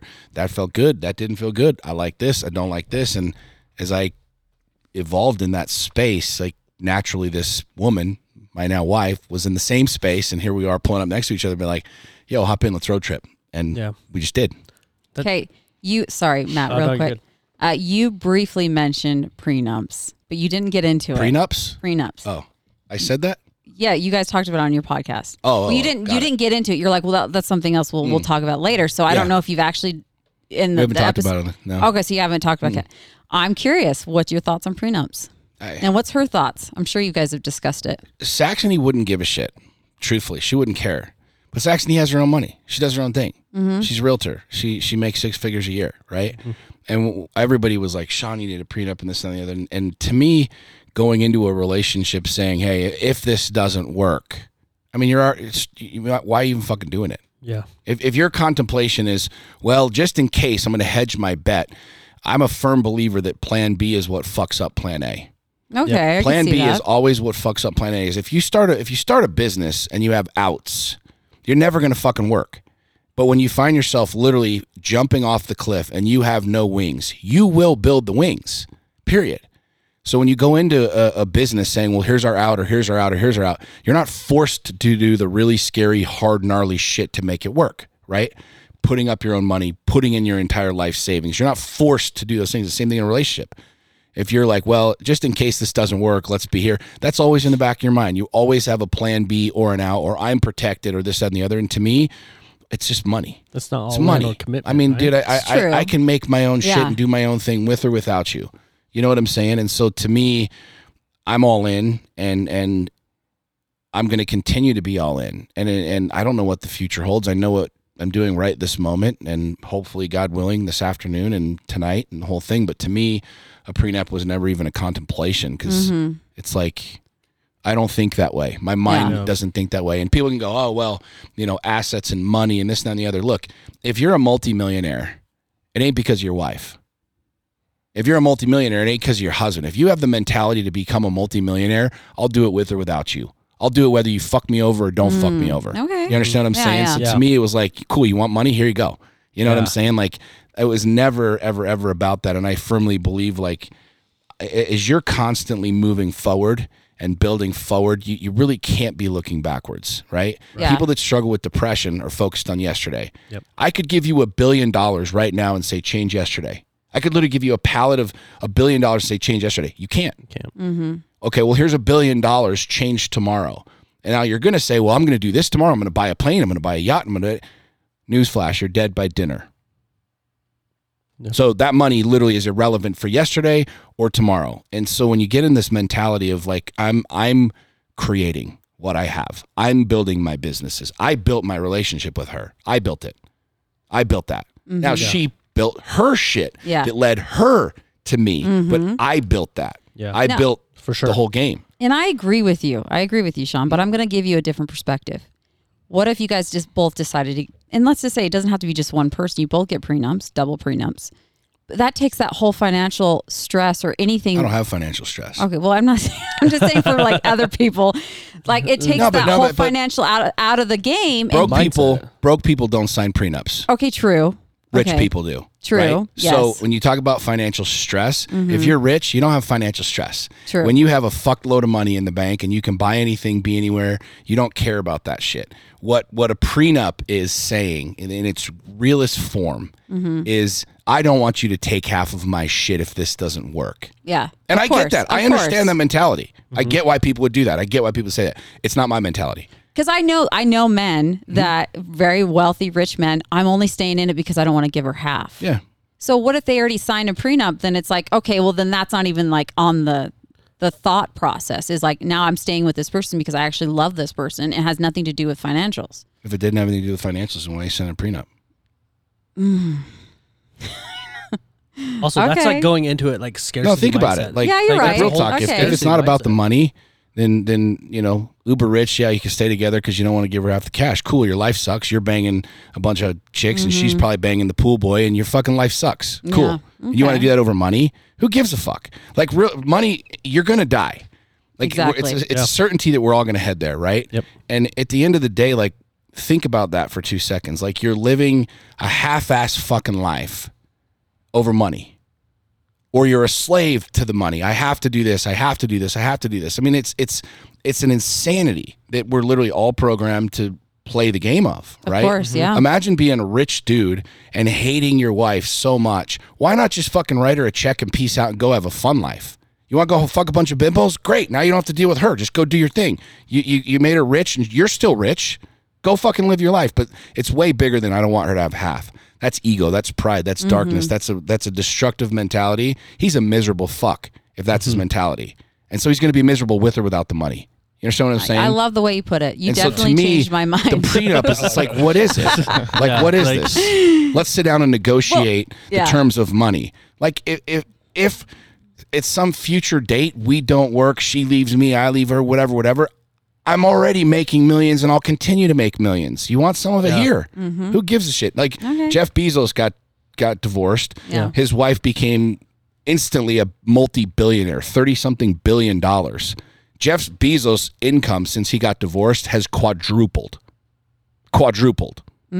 He just recently stepped down, though, didn't he? He's Yeah, I've heard. but I mean, he's still worth He still makes money. $180 billion. Yeah. You know what I'm saying? So to me, a prenup was never an option, and I think it's a game of scarcity. Yeah. And broke people don't sign prenups; rich people do. And if you're rich and you're contemplating money, then you're with the wrong fucking person, man. My belief.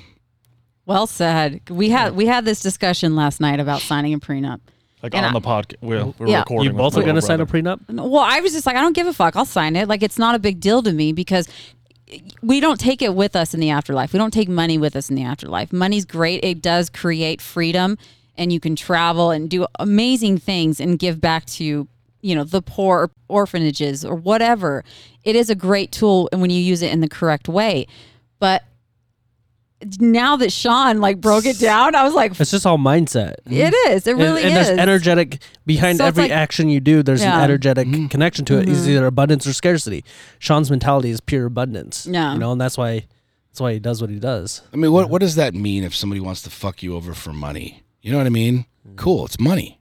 And Yeah. what does that mean? We fight and squabble over money and dollars and whatever, when the truth is, if you fought as hard for a mentality of creation as you do for the scraps off the table from the government or from a prenup, you wouldn't even fucking be thinking about money. You'd have more money than you know what to fucking do with. Yep.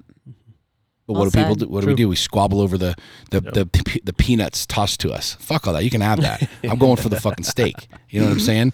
My mentality is with her by my side. I pray that if she ever leaves me, she's fucking loaded, crazy, stupid rich, because that means I am too.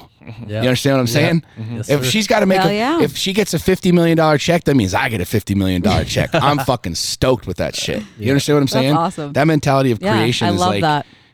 everything else, in my personal opinion, is scarcity. And everybody listening to this, well, what about? If you focused as much on creation and mindset and the ferocity of building and growth as you did what ifs, you would never have a what if. You would never have a what if. Yep. I love that. Oh my gosh. I love that. I asked that question. I'm just going It's a to good question. Can I pat myself? Okay. What other I questions? love that. Let's keep going down the Do rabbit you guys hole. have any questions? Let's- Jacob, do you let's have do this. any I'm going to questions the for Sean? bathroom. I don't know. I guess what pulled you out of the dark part of your bankruptcy? I guess because I guess I just relate to that more, just because I'm kind of now getting on my feet. And there's a lot of things that are connected to just going bankrupt. It's not like your business failed or whatever. You don't have money. Like, it's dark in a lot of ways. Mhm. So how did you start rebuilding first, I guess, and what pulled you into a state of confidence again? Understanding what I mentioned earlier, because I was in a dark place. I was just in survival mode. I was in bury my head in the sand, Yep. not talk to anybody, not post anything on social media because I was afraid. It was humiliating, right? Yep. Bankruptcy means you failed, you lost, and that's not true at all. And I know that now, having gone through it. I learned lessons, right? Now, if you're financially inept and you literally have massive credit card debts and you spend ridiculous amounts of money, you just don't understand money and you need to get yourself in check, right? But when something happens, a market, this, that, the other, whatever it is, and it's a big deal, like, I had the embarrassment of it, and I had my head buried in the sand. But it was when my coach literally was like, dude, you had to make the millions to lose them. Yeah. And that has been in my mind ever since. And so when people jump on my social media or here, there, or the other, and they want to start talking shit to me about, oh, well, you filed bankruptcy or you went this, that, I'm like, you're goddamn right I did. But I had to make those millions to lose them. So whatever you quote unquote think you lost, right? You had to have, whether your dream home was repoed by the bank, it was foreclosed on, whatever, you were able to build that. Now, did you learn the financial lesson of what you did wrong when you lost it so that you can do it again? And that me rewriting a completely different story today and able to have multiple 7-figure businesses like is based off of the lessons that I learned in losing, quote unquote, losing $12.5 million in my bankruptcy. Yep. And so for me, it took a while, and it takes a while because when you're a quote unquote public figure, when you're out there, there's a lot of people that want to throw a lot of jabs. They want to shoot at you and the whole deal. And I get that. And that was hard for me. But the more I continued to open up, the more I shared my story, the more I talked about it, the more I got comfortable with it, and the more it resonated with people. But if you really like think about it even further, man, like Rocky Balboa is standing at the top of these stairs in Philly. We don't erect statues to fucking losers. Yep. We don't write movies about losers. Like name a hero and he got his ass kicked. Yep. Superman, Batman. I mean, you know what I'm saying? These superheroes, they all got fucked up at some point in time. There was always a nemesis. There was always somebody that beat them, period. You know, we write movies about these people and we put statues up to people that got their ass kicked. Right. And so my mentality is like, I am a far smarter man. I'm a far better man having been through what I went through, pulling myself out of it, taking the lumps, getting, the stuff publicly, personally, privately, the whole deal, the depression, the suicide. I'm a better man having gone through all of that. Amen. One of my favorite quotes is actually from Thomas Monson, who's the president of the Mormon Church. And he said, you are who you are today because of the choices and decisions that you made yesterday. And most people, many people cannot disconnect from the quote unquote bad decisions or the mistakes. And so when you think about that quote, you are who you are right now because of the choices and decisions that you make. Most people hold on to the darkness, to the fuck ups, to the depression, to the bankruptcy, to the divorce so tightly. And they don't realize, like, I'm the baddest motherfucker on this planet right now because of all of that shit. Yep. I wake up every single day, and whether I'm standing on my back deck, the next thing I do is I walk into my bathroom, and I have written that on my bathroom mirror, my mantra: you are a bad motherfucker. Yeah. And I realize that I'm a good entrepreneur and a good business leader because I lost millions of dollars and learned the lessons. The reason people literally pay me hundreds of thousands of dollars to coach them is because I went from this mountain of having 170 employees and making millions of dollars to crashing, losing all of it, and then building it back. What people don't realize is that the reason my business, one of my businesses, my coaching business, is doing so well is people want to know how that happened.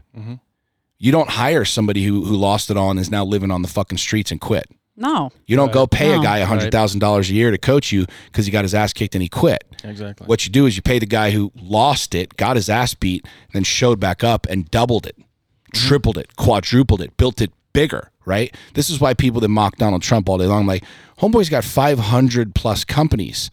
You're talking to me about 2 or 3 of them. You don't have one company, motherfucker. Don't talk about Donald Trump losing. You don't have one. You go get 5, then come back and have a conversation with me. So it's all relative. I look at where I've been. I'm sure you've learned lessons. I'm sure you've learned hard lessons. I view it as an asset at this point. 100%. I do too. Yeah. I look at everything that has happened to me that's been part of my life that I've created, happened, quote unquote, the divorce, the bankruptcy, the breakups, the heartache, all of those things, they're without question the richest teachers that I've ever had. Right. They're the things that have helped me get to where I am today, that's allowed me to literally I did a post yesterday that's going viral, that's reached hundreds of thousands of people in the last 24 hours. Wild. Like, how does that happen, right? But all of these things that the pain and the heartache of past and relationships that lead me to jumping in the pool with my wife and taking some cheesy ass picture and then telling the story of that. And how does that reach 2 million people in 24 hours? I read that post. That was a good post. Yeah, it's going viral. It's going insane. And so it's like all of those things, understanding, like, what did you learn? What did you learn in the relationship? What did you learn in the breakup? What did you learn in the bankruptcy? Cool. Now do it different. Now write a better chapter, a better story, a new book. Close that book up, write a completely new book. And I promise you, like it was the very first guy that hired me to coach him years ago. From that, he literally, we're sitting down. This is one of my earlier clients. And he's like, I'm hiring you. I want you to coach me because I Googled you and I saw everything. And I was like, what? And he's like, I Googled and I saw that you went through bankruptcy. I saw that you went through all this stuff. What I want to know is, how did you rebuild? Exactly. Yep. He's like, what I'm interested in is the mindset and the mentality of the type of person who rises from the ashes, who gets his ass kicked and comes back up. And that's why I think, the show with Saxony is going to be amazing. And, and I anticipate it being big because we're the epitome of what's in the marketplace right now. We've both been divorced. We've both been depressed. We've both struggled financially. We've both won financially. We're as real and open as anybody out there. I love that about you guys. That's what I love about this podcast with her is we're sharing everything, like from lying, cheating, depression, divorce, kids, co-parenting, my own insecurities, my own fears, her struggles, her insecurities, and it's extraordinarily relatable to people. You're very vulnerable, and it has something to say when you're able to be vulnerable. There's not enough influencers out there that are able to go to your level, your guys' level, and I think that says definitely something. Well, we talked about this briefly yesterday, and everybody here I think knows who they are, but if you look at there's certain influencers and certain couples that in the last year have gotten divorced that were big names. Okay, the Hollises, right? If you follow the Hollises at all, right? And I follow both of them, and they've changed many, many, many lives, and they've done a lot of good. But they've also found themselves in a really fucking dark place, and here's why: they built this massive deal, and we all know what they've done and put on the events. And Rachel has just exploded, and with Oprah and her book and the whole thing.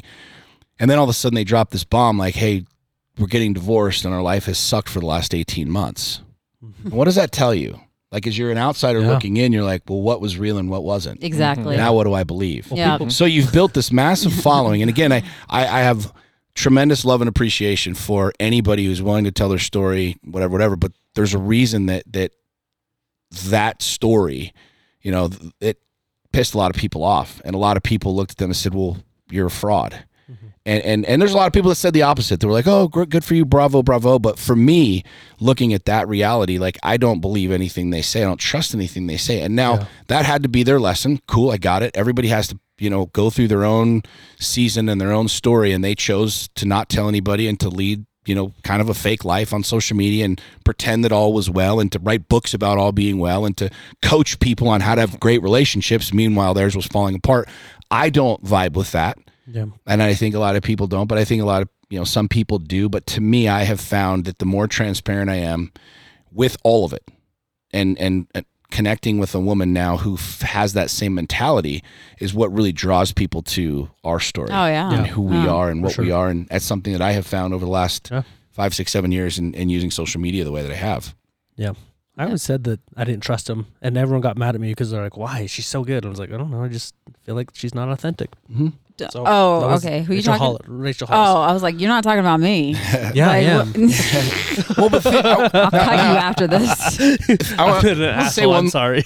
I want to say one more thing to that, though. How many couples do you know? How many people do you know that are struggling?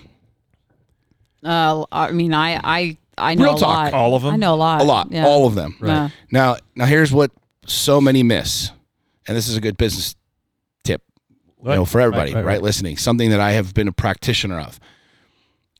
If they're struggling, they're more relatable to people because we're struggling. Yep. And so when you put on the image that all is well and we're perfect and we have the perfect blueprint and the perfect game plan, and then all of a sudden you tell everybody, just kidding, it was a total ruse and it's not true and we're getting divorced.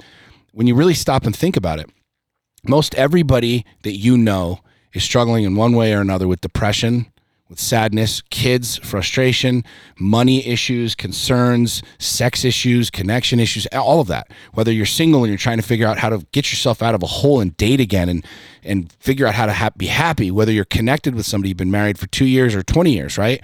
Everybody's going through shit in one way or another. And so you are literally more relatable to people when you're honest. I mean, the 4 agreements, like the very first agreement Don Miguel Ruiz talks about is be impeccable with your word. And what I have personally found is my businesses have grown, my income has grown, my my self-worth has grown, my value has grown, the more honest I am, the more truth I speak. And I truly feel like looking at a couple like that, it's a struggle because so many other couples feel like they can't talk about where they really are, and they don't. And you see the pretty Christmas card, and you see the trip to Disneyland, and all of a sudden, oh, did you hear Bob and Karen are getting fucking divorced? I didn't know. We were just talking to them, and all looked well. Yeah. Be honest. Be radically transparent. Watch what happens, especially if you're in the coaching space. You're going to become literally relatable to every goddamn person that sees your shit. Whether you like my politics or not, you can relate to me based off of my depression, my divorce, my bankruptcy, the whole fucking thing. Well, and that's why it's so important, especially in relationships, to be open right from the gate. Yep. That way, when it gets to those hard times, those challenging times, you're not like, what the fuck happened to us? And then you try to rebuild from there, but you should have started from the very beginning. And I think that's, I'm obviously not a dating coach or and I probably shouldn't give any dating advice, but I do anyways. But I mean, a lot of marriages fail because they get to that point where it's like, oh shit, now we have to work? Now we have to work on this? No, you should have started in the very beginning. You should have been open and honest with your fears, your passion, whatever the fuck it is that drives you, whatever you need, like everything, be open in the beginning. Don't put on the front. Well, and it doesn't matter where you're at now. If you could be married for 20 years and you know, I've got a good friend, Tiffany Peterson. I think you guys know who Tiffany is. She was telling a story the other day about how she was, one of her clients, I think, was dating this guy. And a couple months after they started dating, he comes to her and he's like, I need to tell you something. And she's like, what? Well, I told you that I had 2 kids, but I really have 4 kids. She's like, the fuck are you talking about? And literally drops this bomb of like, just kidding, I have 4 kids, not 2. And he's like, I was scared to tell you that would run you off at first, because I've got so many kids. She's like, that didn't run me off, but the fact that you're a fucking liar did, I'm out. You know what I mean? But we have this mentality that like somehow I'm going to hold these things back, hold the truth back, and I'm going to find love. I'm going to find connection, or I'm going to find a good business partner or clients or people that want to do business with me. And I think truthfully, that's the reason that so many people love me and Sax's story, is because it's like we're fucking raw about it. Like I was like, I wanted to freaking kick her in the face yesterday. I couldn't stand her. I wanted to like not see her, have anything to do with her yesterday. And people are like, oh my God, that's so harsh. Asshole. Well, yeah, but I felt that way too. And I'm like, see, that's real. That's true. That's real like, stuff. Yeah. That's just real shit. And, and to me, it transcends everything. And it's not only personally liberating, but it's a great way to freaking build a business and build a tribe. Hell yeah. Well, I also think that, you know, you and I have been posting on social media for however long that we've like started doing that. And, you know, one of the things that I hear people say is like, you shouldn't share that because it's bad for business. It looks bad for business. And that's like old school mentality. And so it holds people back from like sharing their shit. But it like, I'm like, no, it actually accelerates it. So, I mean, you know, a lot of people are like, oh, we can't, we have to be careful. I was like, fuck no, you don't. Yeah. My businesses have grown significantly the more I share. Yep. Well, sorry. Name of Jesus Christ, amen. Is that it? No, going back to what you just said, Matt, my question actually for you, Matt, is, so you say that, and you've told me something. Sometimes you've told me, Becca, you shouldn't talk about that. You should hold back. Obviously, politics is one. Because that's something that's a part of me. That's something I'm very passionate about. And so that's my question. Like, where's the line? Well, I don't think that there's necessarily like a line. It's how it's delivered. Okay. So good, like fact checking, making sure that it's like coming from an actual fact. Because there's been things that you've posted that are like, that's not actually a fact. And so because of even just politics in general, like that's so it's a question just obviously on my mind. It's like when is enough is like, obviously I'm trying to work and build my brand, and I'm trying to obviously, you know, the Becca Hayes Show for the most part is, you know, entertainment, comedy, fun, real, raw, authentic. But you can't fully embrace that if you do hold things back. Well, what I've always said is like, when you stop talking about the brand and it's overseeing like the brand, like, and you don't share that, and when we're trying to build it, that kind of makes it very confusing for the audience to actually build up on the show. When politics are being talked about and then our show is like clear down here and no one even knows that what we're doing, you know, that's what I've always said. I was like, you have to balance that and make sure you're always sharing your brand and talking about your brand to get that out. Not that you have to stop talking about politics. Okay. So let me ask you a question. What is the brand? Let's tell you guys want to have a little business. Let's do it. Okay. What is the brand? The brand is me. You said it. You're the Yeah, brand. I'm the brand. Yeah. So what are people buying into your coffee mugs or your logo or your fancy microphones? Nope. No. What are they buying into? Me. Right. So what do you want to give them? Me. Exactly. You do that 100 out of 100 times and you will win big. To me, this is how I've built No, I agree my with you. brand, how Yeah. I built Lions Not Sheep, and I would venture to say that I've been fairly successful in doing that in not only with Lions Not Sheep, but my own personal brand. And when you try and differentiate, when you try and well, this is what I share on this page and this is what I share on this page, it's fucking madness. It's stupid. Give them everything. Literally give people everything, right? Like I share stuff and that piss people off, and that's fine. Those are people that would have never done business with me anyways. They're going to leave. Well, you don't want that. Unfollow You don't. me, Yeah, you right? want more like-minded people. I don't that, think like yeah. so many of the videos and things that I've done that have gone viral were those instantaneous moments when the passion was there. Right. Like my biggest video ever was after the Florida school shooting a couple years ago. I just did this 2-minute rant and it has 170 million views, and it was raw. It was passion. It was in the moment. But what would it look like if I said, well, I'm too fired up right now. I'm going to wait till tomorrow to share this. I'm not going to share the exact same thing. Yeah. I'm literally going to be trying to dictate and curate a message versus giving people what? Me. And if I'm the brand, then that's what they're signing up for. That's what people want is me. So I give you all of it. Sex, money, politics, religion, God, divorce, depression, all of it, right? Because literally every single person listening to this right now has something going on in their life in all of these facets. Sex, money, politics, religion, divorce, depression, bankruptcy, the whole, like everybody listening has a connection to that somehow.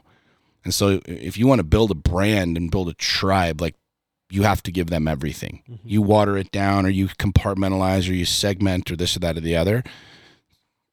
It's not real. Agreed. You just fall in the masses with everybody else. Right. Well said. You know what I mean? I love that we workshop this, everybody. Yeah. Thank you. Yeah.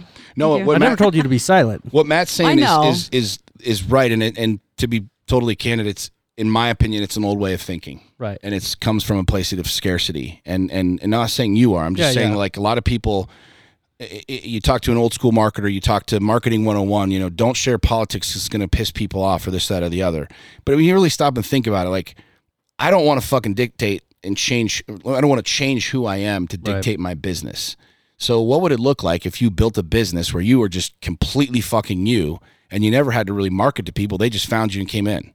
Because the people that do business with me, the people that join the Lion's Den, that pay me 6 figures a year for one-on-one coaching, the people that buy my products, I did not really go out and find them. I just continued to shine my light and do me and say me. Yeah. And the people that my shirts offend, they just leave. Cool. Yeah. They weren't going to buy my shit anyways. They weren't going to do business with me anyways. They would have never become a client or a follower or a listener or anything like that. So I just keep doing me and let those people fucking go where they go. And then the people just seem to keep coming in and coming in and coming in and coming in. Yeah. So much easier that way. Mine was never like to be silent. I never said to be silent and not to share that part of you. I never said that. No, you told me to calm it down, though. But I said to do things that brought in money, productive income, money things that were going to help bring in, and those weren't really attracting to what we were trying to build and like bring in money that way. True, but again, that As is a- silencing part of me. I wasn't silencing you. Well, I mean, it's I never said to be silent. no. I know you didn't say it, but you told me to calm down on the politics. To amp up what we were trying to build. Yeah. Okay.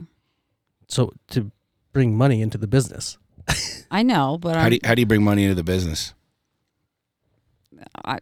by selling me, I'm the brand. By having what? More listeners, more people? Yeah. Right?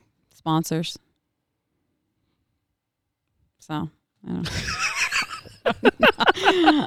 I'm not attacking it's you. not- I'm no, not you're not attacking you. attacking I'm me. just I'm I'm just trying to saying you have, like, understand right If now. you want to make more money, be more you. Mm-hmm. You want to make more money? Don't give a flying fuck about what you talk about. Talk about it all. You want to make more money? You want to have like more money than you know what to do with? Give 0 fucks who's listening. And that is, Look, for I the want most you to really part, think that's about fine. that. You still do. I want you to really think about that. The do. people listening right now. Yeah. Like if I cared, I would not be saying the things that I'm saying. I would be saying the things they wanted me to say, which would never be me. I would never have a brand. And what so many people trying to build a brand or build a company do, I'm trying to appease everybody. I want to listen to these people and all of these critics and everything else. Like, I literally don't give a fuck if you follow me or don't. If you don't like my t-shirt, fuck off. I don't care. Someone else does. You understand what I'm saying? I am 100% unapologetically me. And sometimes I'm a dick. Sometimes I say stuff that's a little off the cuff. It might be a little bit rude. Sometimes I say, that's just me. And guess what? Every single person listening to this is that exact same way. Yep. We all say shit that we, maybe I shouldn't have said that, or we think about, or we second guess. We all do that. Yeah. We're all insecure and insensitive at times, right? But at the end of the day, like, when you really stop and think about it, you want to make more money, bring in the eyeballs.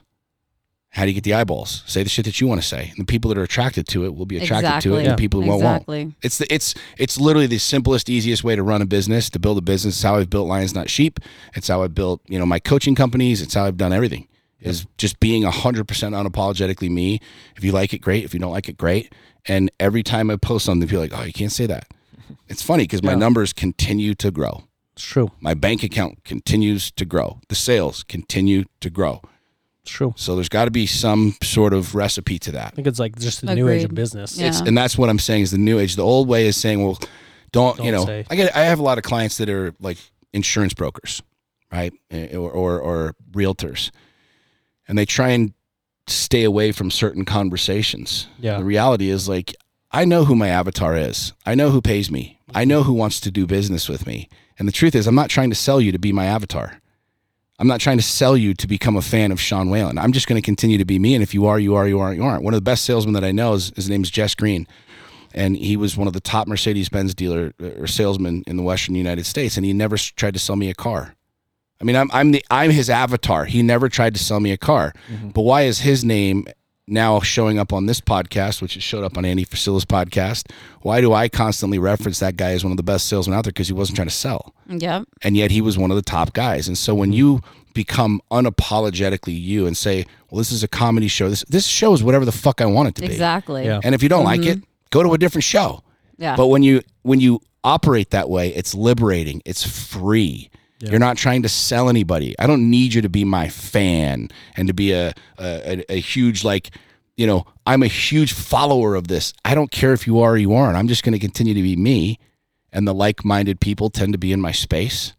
And the people that are buttsore or offended aren't. And it's great. Yeah. Love it. And truth be told, if you are in my space, you are a fan. So all these trolls, people say, how do you deal with the trolls fan. And all this other stuff? Yeah. No, but think about how many people troll you and say shit that this, that, or the other. Tons. If they're in your space, they're a fan. Yeah. It's true. It's true. There's no such thing as a hater. There's no such thing as a troll. Yeah. If you're showing up on my social media, I won. I unfriended you. I won. I unfriended you. I don't blame you. No, but not because I don't like. It's not like a dislike. It's because I was distracted by your social media. Why is that? I don't know. You know why? Yeah. Why? You know why? Come on, man. Hey, this is all truth. Let me right think. now. Why? Why did you unfollow? Because I was distracted by your post. Why? You weren't distracted by them because you have thousands of posts or hundreds of posts show up every single day. Why did you unfollow? It wasn't distraction. What was it? That's a good question. You know the answer. I'm thinking about what exactly it was. I don't know. I just followed a lot of coaches. No, Why? I unfollowed a lot of coaches. Why? I have no idea. Other than this is getting real. I know. I'm not. Awesome. I love this. Truth right I'm here. literally asking myself why. You know why? I know. I'm just trying to think of like. No, you're just not willing to tell the truth. It's okay. What the fuck? I'm trying to word it. I'm trying to word it. No, this is very safe. No, I just like in my mind. I think I was. Maybe it was just an insecurity. Bingo. Yeah, that's okay. Which is fine. It's truth. But I also knew that. I also knew. You get triggered. You can say like, you know what? You pissed me off. Or you can say, you said some shit that I didn't like. Or maybe I was hanging out with people that you knew and I didn't like your story. I didn't like this. Maybe, I don't know. Or maybe I was triggered. I was going through my own shit because I did that. 100% did that. Because when you get exposed to some things, what happens? Yeah. What happens? And people talk about this, and this is a good lesson for coaching. Yeah. A couple years ago, a buddy was like, dude, you're like a light switch. What the fuck are you talking about? You've heard me share this, I think. Yeah. When you're in a dark room, right? When you remember back in high school, mom would come in and rip off the covers in the middle of the winter and flip the lights, and you're like, "No, mom, shut it off! Fuck, the light hurt." The worst. It was the worst. Yeah, it was the worst, right? Yeah. Imagine being in a dark room, right? You talked about where you were. I knew where you were. I knew exactly where. I know why you unfollowed me. Yeah. I know exactly why you unfollowed me. And you know exactly why, because you were in a really, really, really dark fucking place. Right. And what happens when the light comes on? Or what happens when somebody shines a light? It fucking hurts. Yeah. And you hate it. You don't want it. You want to shut the lights back off, and you want to go back to being under the covers, and that's fine. Yeah. I spent much of my life in that space. And I realized, like, that's exactly why you did, and that's fine. It's not right or wrong. It's not good or bad. It's what happens. And I have that happen over and over and over. People will join my coaching program, and 2 months in, they're like, "Fuck you, I'm out," and they'll leave. And then a year later, they'll be like, "Dude, I had to leave because you literally, like, it was like a blinding light shining right at my shit." Mm-hmm. And I didn't know what to do with it. So I ran. Yeah. And that's fine. Now you know that. Mm-hmm. So then now the question is, what are you going to do with it? Right. Well, what are you going to do with it? Because I did the exact same thing. Well, yeah. And I also knew that I had your number. If I wanted to like really connect or like do anything, I would just shoot you a text too. I have mad respect for you right now, Matt, just admitting that. So I just want you to know. Well, no, I mean, like, I think that's awesome that you admitted that. So what it was is I was going through my divorce, and then you sent me a message. We had a conversation, and then after I was just like, it was in my head, and it was like holding me back from moving forward in a sense. Because then all I felt like I was unworthy, and that I was insignificant, and that I wasn't capable of doing my own shit. So I had to like block that out so I could go past it and prove to myself that I could. And that's what I did. It was never against Sean. I knew, I know Sean's message. I know what Sean's all about. And I knew that he's a text message away. I was like, dude, bro, I could call him. He was like right up the road from me. I know Sean. I'm getting emotional right now. I have no fucking reason. What the fuck's happening to me? No, What are these emotions? No, I know how Sean plays the game. I've known him for like 6 or 7 years now. I know how he plays the game. But I had to like put on blinders so that I could get out of my own fucking head to move forward, to do something, to have the courage to do it and learn for myself. I had to go through my own journey, and I knew Sean wasn't going to help me. But all I would hear is like, Sean just thinks I'm a fucking pussy and I can't do shit. And so Which I think you're making in your own head. Of course it is. Obviously, of course it is. And Sean doesn't come across that way. But no, that's what you have to get over though. Yeah. You have to like push through that shit. And that's what I did. And kudos to you for doing that, Matt. Number one. Number two, kudos for you for saying that. But it's such a fucking poignant lesson when you think about it. Because there's light switches everywhere. There's people that come into our lives for a reason. You know what I mean? And this is something I've learned about myself as a coach. A lot of people see my social media and you're an asshole, you're this, you're that, you're other. And the truth is, like, anybody that knows me, like, you sat with me and know me. Like, I know like, you. like that's the reality. And I want people to win. Yeah. Like, I do what I do so people will win, but I also realize that there's a time and a place for a hug and there's a time and a place for a punch in the freaking mouth. Yeah. And what I have found is like that light is very, very, very blinding to a lot of people. And I get that and I empathize with that because for much of my life, I was in that dark room. Right. And anybody that showed up that was like flipping out, I'm like, whoa, motherfucker, get out of here. You don't know me. Don't pretend you know me. Don't da-da-da-da. And I ran from it, hid from it, didn't want it in my space, whether it was because it triggered me, whether it's because I was mad. I secretly knew inside like what the truth was with that. And that's what's dope about it is as a coach, you can step into it and say, now you have experience with that. Yep. And this is what I truly love about coaching and being in this space is having been through the divorce and the bankruptcy and all of these things, having put a 9mm in my mouth, having had darkness and depression, having been in a traumatic trauma bond relationship, having been lied to, cheated on, having done just all of the self-sabotaging things that I could do to myself. I could get it. Yeah. And now I have connection to people. Right. Now I can empathize with people. I can literally talk about what it's like to be depressed. Yeah. I can literally talk about what it's like to be cheated on or lied to or have your heart broken or feel like you can't fucking move. Like you literally feel like there's an elephant on your chest where you can't breathe. Yeah. I know exactly what that's like. Yeah. And that's what's dope about that is you can be in that space. Yeah, that was really white. Yeah, I was like, "Were you doing that?"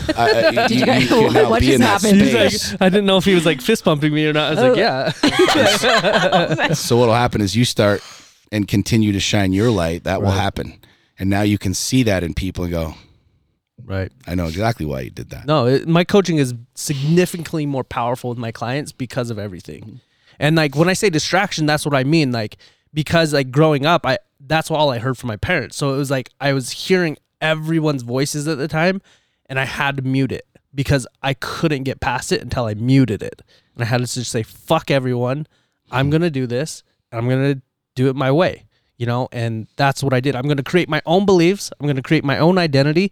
Until I fucking own it, I don't want anyone in my space, you know? And that's really what I did, you know? It's good. It's powerful. Not very many people do that. We'll stay connected to toxic people just because we're afraid of being alone. Yeah. You know, it's wild. I did that for a long time. Yeah. Long time, because I have abandonment issues because my mom left. So But I mean, Why like, are you emotional? I'm fucking, I don't know, for some reason, like this conversation with Matt, like coming out and admitting this, and like it just was so powerful to me. And like seeing, then you're talking, and then like, oh my, I don't know what's going on. I think I'm about to start a period or something. I don't know what the fuck's gonna happen. I'm really like, it was just touching to me just to see the conversation between you two right now in this moment. We've had multiple conversations like this where he's okay. I'm talking straightforward. about the now right now. But I mean, like, yeah. Yeah, but I just was so cool to witness this right now. And it wasn't like sad tears. It was just, I was just overwhelmed with emotion, and I'm a woman. And so you know, that comes down, you know, out of my eyes, these, whatever they call these tears, are they called tears? So I just thought it was really cool to witness that just now. It's cool. Holding space is something that I'm learning a lot about. And it's something that is really difficult to do. Especially when you have a huge ego like me, right? I knew exactly where you were. And I read your posts, and I knew 95% it was bullshit, and it was you just trying to mask the pain. Yeah, right. And it was true. Right. I saw it from a million miles away. Yeah. And I want to step in. I want to be like, dude, what the fuck, man? Pull your head out, do this. But like holding space for somebody is a really, really, really powerful thing. And like he said, like I knew that the phone call was there, right? Whether you use it or don't, it doesn't matter. But for me, I've realized that like in this space, like I have the opportunity to share what God's telling me to share. And that's what I choose to do every day. That's what you choose to do, right? That's what you choose to do with the megaphone that we have of social media, whether it's blogging, vlogging, whatever it is, right? And I realized like I'm not changing people. You can't change anybody. Right. And I think that's what you see with a lot of, especially in the coaching space, a lot of broke coaches. I'm trying to convince you of my ways. Yeah. And what I have found is that it's a far more peaceful existence and an enjoyable way to build a business and to live life, to just do my thing. Yep. And the people that want to be part of it will, and the people that won't, you know, but being able to hold space, sometimes that sucks because you have to let people go through shit. And I'm watching your stuff and reading your posts, and I'm like, dude, Matt, just fucking tell the truth, man. Yeah. Tell people you're fucking hurting. Yeah. And all of the posts and the whole thing. And I love the experience of that simply because I know that in order for me to have the knowledge that I have now, I had to go through what I went through. We try and skirt the pain. We try and push the pain away. We try and not experience the pain. Yeah. And then we end up being completely fucked. Pain's good. Yeah. It teaches us a lot. Like pain is really, really good. It's how you grow your muscles. Yep. You know, it's we avoid this stuff so much and somehow expect that we're going to get this huge return and this huge dividend, right? Yeah. And I have found that like it's a really cool, in some demented way, it's a really fun and cool experience to step back and watch someone experience pain. Yeah. Yeah. Yeah. You know what I mean? You learn so much. I literally, you guys saw us doing the ice bath with the thing with the I was kids going to the ask other day. about that. Oh, Like, so why good. do you even My do kids were yeah. in so much pain and panic and frantic, and I was like smiling ear to ear the whole time. Yeah. And I'm like, dude, just be in it, experience it. Then my kid, one of the youngest, was crying. He's just not having it. And I'm loving the experience because, I mean, ice baths have phenomenal benefits for your body. They're great for your mind. The whole Wim Hof breathing thing is brilliant. I strongly encourage people to look it up and do it. But like watching my kids be in pain, I just sat there and held that space. Yeah. I wasn't telling them, jump out. It was just like, be with this right now. Experience this right now. And then what happens is on the flip side, you're like, oh, I didn't die. Yeah. Okay. Yeah. I got through that. All right. Now what? Sure. Now what's the next level? What's the next level? You know what I mean? And so watching someone and holding space for someone that you know is struggling, it's a really, really, really powerful thing to do. Yeah. It really is. I mean, like, yeah, it was like a gift, and you know, I gained far more confidence doing that because I can own it, and I say, "Though this is the shit that I went through." You know, this is the I was fucked up in the head like for so many times, and I had to go through this, and I had to go through that, and yeah, like it was never like, "Oh, I hate Sean," like because I was like, "Sean's Sean. I know what Sean's doing," and so, yeah, so I just like blocked. No, I didn't block. I just deleted. You know, and it's funny because I just wrote a post today on holding space, and especially in a relationship, and how important that is to learn. And that's what I learned in any kind of relationship, is learning how to hold space. Stop trying to fucking change people. Learn how to like hold space and let people be. They're gonna learn, or they're not. Like you can't save people. You can't go and try to be saved. Like you'll take away the valuable lesson from them if you go and try to save them. Yeah. Saxy and I talked about this on the podcast yesterday. Like, we all have shitty days. Like, just go have your shitty day. Cool. I mean, our communication is so open where I tell him, like, I'm having a really fucked day right now. This has nothing to do with you. I'm going to go get my shit right, and I'll be back. She's like, cool. See? Go. That's awesome. And that's like next level. She doesn't hold that against you. No, she doesn't think, oh my gosh, he wants to be Right. away from me. Or what's wrong, or he's lying, or he's cheating, or what's. And my history. I don't know if I'm there. To be honest, I don't know if I'm there yet. Like, if you're like, I just need to go away, I'd think, what did I do wrong? And you go into scarcity. Yeah. Exactly. And here's, you know, we don't need to go down the rabbit hole, but like that has nothing to do with him. It has everything to do with you. 100%. Your abandonment, you're this, you're that. And what I have found and what I absolutely love, and we talked about this on the podcast, Saxony and I, yesterday. Like, when you look at the 4 agreements, what Don Miguel Ruiz wrote, it's without question one of the most powerful books ever written on communication. So like, when you have enough trust, like, you know that you're in a game, it's clearly orated. Like Saxony, with that experience, like, she and I had never had a conversation about being exclusive. She said that she wanted to be all in, and that was what her choice was, but we had never had a conversation about not dating anybody else, about not being anywhere else, not doing anything like that. So when we had that chat that night, it was like, she's like, you're not lying to me, you're not cheating on me, you're not whatever. We never had any of this established. This is what this is, and it's true. She's like, so how can I be upset at you for this or this or this or this when that was never established? So when you look at like that holding space, like, I have shitty days, just let me have my shitty day, and then it's on me to do my work to get me right. It's on you do your work, comes back, you're fine, he's fine, and it's a really, really, really next level It is. experience, and it's fun as shit. Still learning. That's why I told you that the other day. I was like, I just know I'm having a shitty day. I was Yeah. like, I'm an asshole today. Yeah. I have them all the time. But it's a little hard though when you're podcasting and you're having a bad day. I know. I warned you though. It's really hard to joke with you, Matt, and you're like, well, fuck you, Becca. I did not say that. Basically, though. It's just hard. It's hard when we gotta be funny on the podcast. But I get it, and it's real. It's real. Everybody has shit days, and that's why I left in you making certain jabs and remarks at me. I left it fucking in the podcast. I did. It's fine. I did, and I told you what I thought of it. So if you guys don't have any other questions for Sean, or Sean, if you have anything else to say. I just want to say I appreciate you so much, and I'm a huge fan of yours. I love everything that you stand for. I love the relationship that you have with Sax. I hope I get to meet her. You will, for sure. I just think you're awesome, and I'm a friend. Thank you. So I appreciate it. I'm glad I guess we need some apparel in here too. I'm glad social we media do. connected us, for sure.